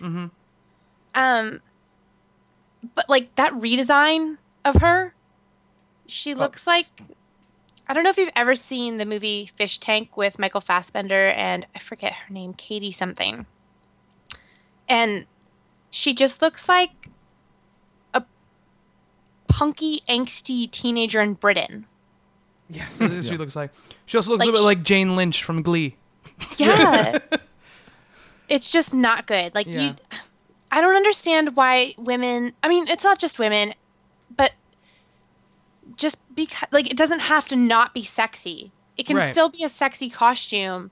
It doesn't take away from the character. I mean, you're getting something out of the character whether they have a costume or not, and that's because of the writer. Right. And, you know, I think a lot of people lose sight of that, and I don't need Power Girl in a tracksuit. Right. Right. Well, but there's also a difference between sexy and sexist, and that is going to be in where the words are, how the character is presented on a monthly basis, what you're seeing them do, how they act. Occasionally, you'll actually get good writing. It's happened to Gail Simone a few times, where some of the artists, Ed Bennis, who's a very good artist, but he's Yeah. very pin-uppy. Yeah. And very often the words and the images don't come together, and it's a Right. little jarring sometimes. And you'll say, "Oh, could we have had someone a little, I don't know, less good as an artist, or at least less Right. posy as an artist?" Right. The Emma Frost one, like, I like the idea of it. I think it looks slick, but she looks like a boy. She looks like, She looks like like a Final Fantasy character. They to me. all yes, look like they came from exactly. the anime That is Death exactly Note. what she looks like. Yeah. She looks like, what's his name? Leon? No. What, from Maybe. Resident Evil? No, from, The or not Professional? Leon, Wesker? Final Fantasy. I don't remember who I'm talking about. Okay. But you're right. She does very much look like a Final Fantasy character. Yeah. Which And- is fine to an extent. Right. And I also think they're being, like, I think the Cheshire one, I think is one of the ones that, like, you know, she's wearing, like, you know, she has, like, those weird leggings thing where you can see her legs, but other than that, she's decently covered up. And, like, the redesign of her, she looks like she's ready to, like, hang out by the handball court and smoke cigarettes when the teachers catch her, you know? I also really don't like the Angela one. Yeah, it's weird. I mean, just, that feels to me more like I don't, like, she's very booby. Like, in Well, they went from She-Ra to, like, steampunk. Yeah. I don't know. It's The couple of them feel a little off. I obviously I think they're all, like, their heads are all in the right place, their hearts are all in the right place, but I think maybe a little wrong-headed at I times. definitely agree. Like, I mean, women can be sexy in comics. It doesn't need to, you know, it doesn't need to be fully covered up. You don't need to be wearing, like, baggy sweaters and, like, you know, hoodies. Right. But sometimes what tends to happen, I remember Steve got a huge laugh when we were looking at that one Justice League book where you've got a battle sequence and the shot is right up Wonder Woman's butt crack. So it doesn't even matter how large the coverage was of her star-spangled bathing suit if you're going to show me a shot Right. that is now something wildly inappropriate. So it may not be as much it is the fabric in a lot of cases. In Yeah. some of these outfits we've seen here, and then others it's attitude and Yeah. the way it's presented. Yeah, absolutely. I mean, I think it's interesting because that other article, the good redesign they talked about, one of the ones they talked about is Poison Ivy. And now she goes from basically being naked to being completely covered. And it's just, it intrigues me that DC does that with Poison Ivy, but takes Harley completely the other way. I think it was largely, and I don't know this, but like I think a lot of it is the creative teams that were originally on the books when the DC New 52 launched. Right, yeah. Because these people got these books because of pitches they did, right? So obviously when they did their pitches, they also included sample art for the character or writings, and this is what they came out with, and they're like, yeah, this would be rad. Right. And again, this is complete speculation because I don't know, but I think a lot of it could be blamed on the people who were involved at the time of the launch. And I also don't know what Harley looked like right before the launch either. I don't know if this is the New 52 thing or if this has been... Well, she sort of blah, blah, blah, blah, blah, blah. She sort of started evolving into skankdom, like in the video games, I think, when they Right. kind of changed her into that like saucy nurse. Yeah, in Arkham Asylum, she looks like this. And This then is- they kind of skanked her up a little bit more in City. Right. And then it kind of, her, like, she devolved from there. Gotcha. It's so sad. All right, one last question. This is from Bailey, and he says, over a decade ago, people were given the crossover of a lifetime in the form of DC versus Marvel. I was wondering, if the two companies were to ever cross paths again, which characters or groups of characters would you like to see interacting? And what creative team would you put to it? Bob? Jeff Parker writing, Justice League Dark and the Dark Avengers. Oh, that's a good one. You know, That is they a really could good definitely one. work. Or you could have Matt Fraction's Defenders on the Marvel side of that too. I would like to see that. 'Cause You want some magic going on. So it's the DC side of it or the Marvel side. Yeah, absolutely. That's a good one. I would like to see a little Batman Daredevil meet up, but I'd like to be co-written by Scott Snyder and Mark Waid with art. Wow. And I mean, it's tough though. The art thing is the toughest part because I love both those guys so much, but they're so different. You know, I would really love to see what Chris Samney's Batman would look like. I think that would be pretty fantastic. But I feel bad leaving Capullo out in the cold. They could alternate issues. They could. They're so different though. They're so different. It would have to be like, oh, the DC guys come into the Marvel universe, and then the Marvel artists do it, and then it switches over when they go to the DC I like universe. that. But that would Or be my do it dream the other set. way around. Or Yeah, that would be even more interesting. Do it the Yeah. other way around. Yeah, that would be awesome. That'd be awesome. Stephanie, Got one. you got one? Yeah, I think I'm gonna speak for the ladies here and do a team up of Captain Marvel, Wonder Woman with Gail Simone and Kelly Sue DeConnick on board. Wow. I don't know who would draw, but I'm sure we could find someone rad. Absolutely. But That'd that would be be like, "Ugh, Yeah, that'd be stuff great. is happening. Yeah. I'd like to see a little Superman Captain Marvel meet up as well. I think that'd be pretty cool. Yeah. That'd be pretty cool. Written by Kelly Sue. I think it'd be pretty awesome. Steve is thinking. His Yeah, brain, obviously, you his can see brain that by is the look- moving. the You can look see on my You can see the face. smoke coming out of his ears. I have another one that would, to me would have to be Go Gale. ahead. Birds of Prey, Fearless Defenders.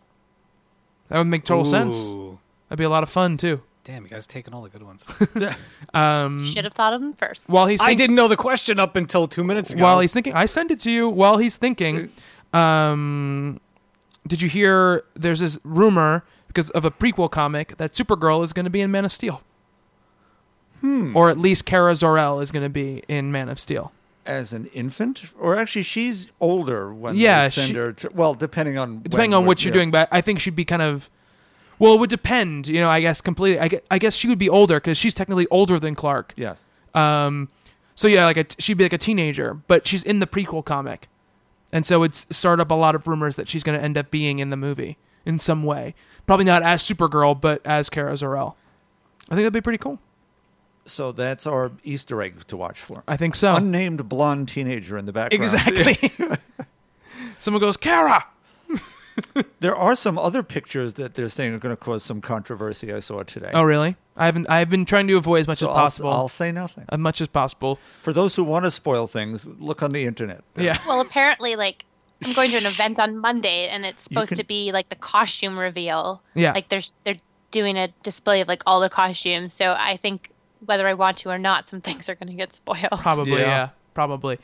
One of them definitely. Yeah, but Based on costuming. Yeah, absolutely. But it's cool. I mean, we've also, there's also rumors of a certain rather large character making an appearance in it that we haven't heard tell or heard who's playing him or whatever. So if you can imagine a big character that hasn't been mentioned yet, that would absolutely Ambush Bug?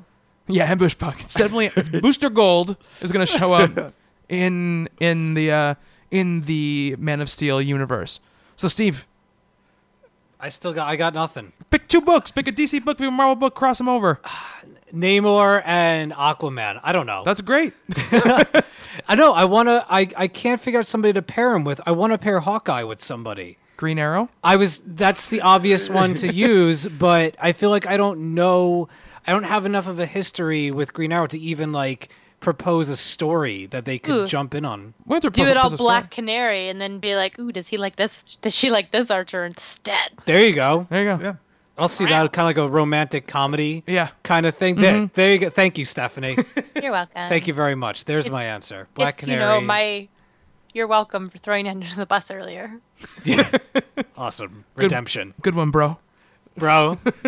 Fist bump. Brah.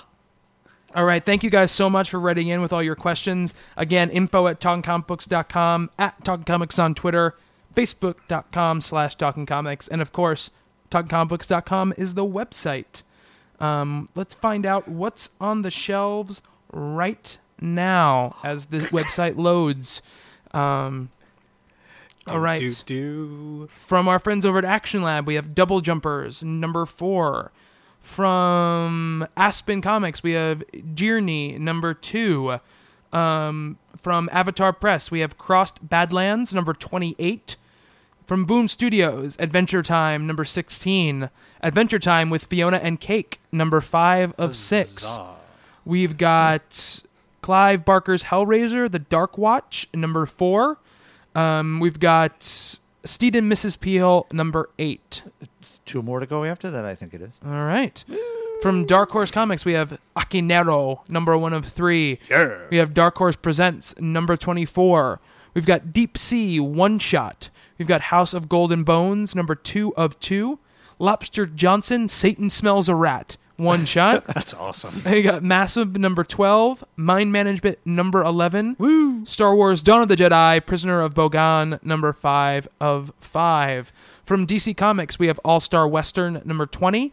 Aquaman, number 20. Arrow, number 7. Batman Beyond Unlimited, number 16. Batman Incorporated, number 11. Batman Little Gotham, number 2. Yay. Batman The Dark Knight, number 20. We've got Flash, number 20. Fury of Firestorm, The Nuclear Men, number 20, which is the final issue. Green Lantern, number 20. Green Lantern New Guardians, number 20. Green Team, Teen Trillionaires, which I did not know was the subtitle of that book. Number 1 is out. Justice League, number 20. Justice League Dark, number 20. Red Lanterns, number 20. Savage Hawkman, number 20, which is the final issue. Jesus. Superman, number 20.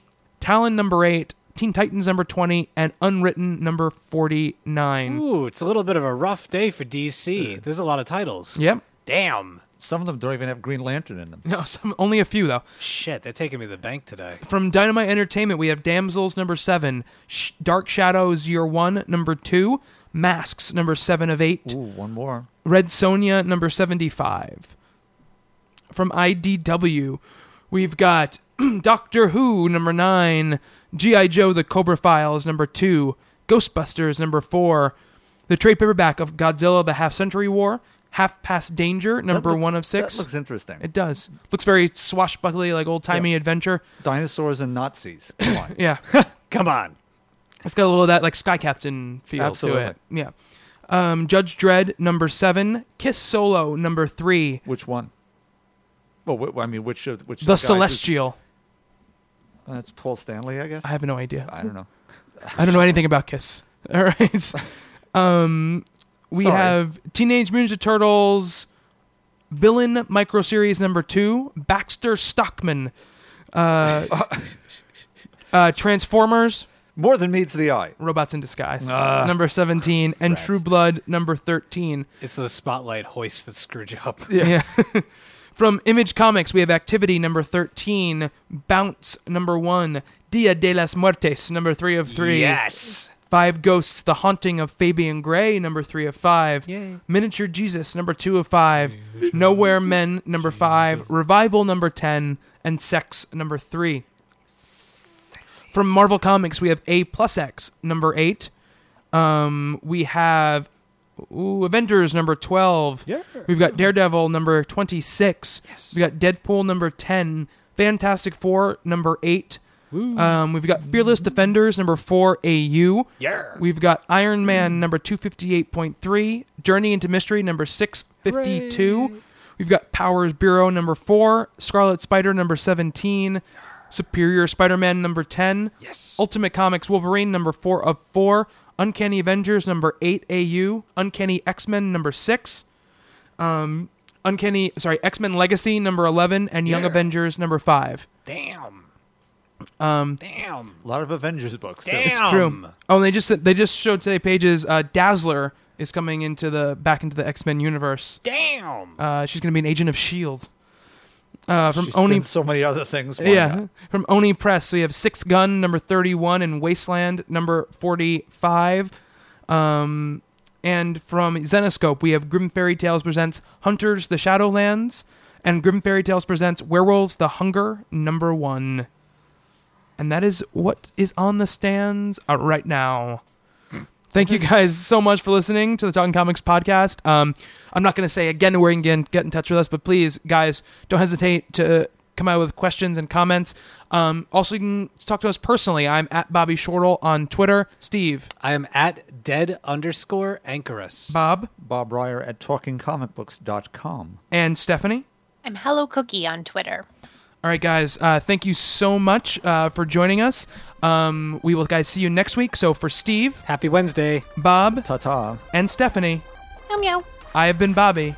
Until next time on Talking Comics, to be continued.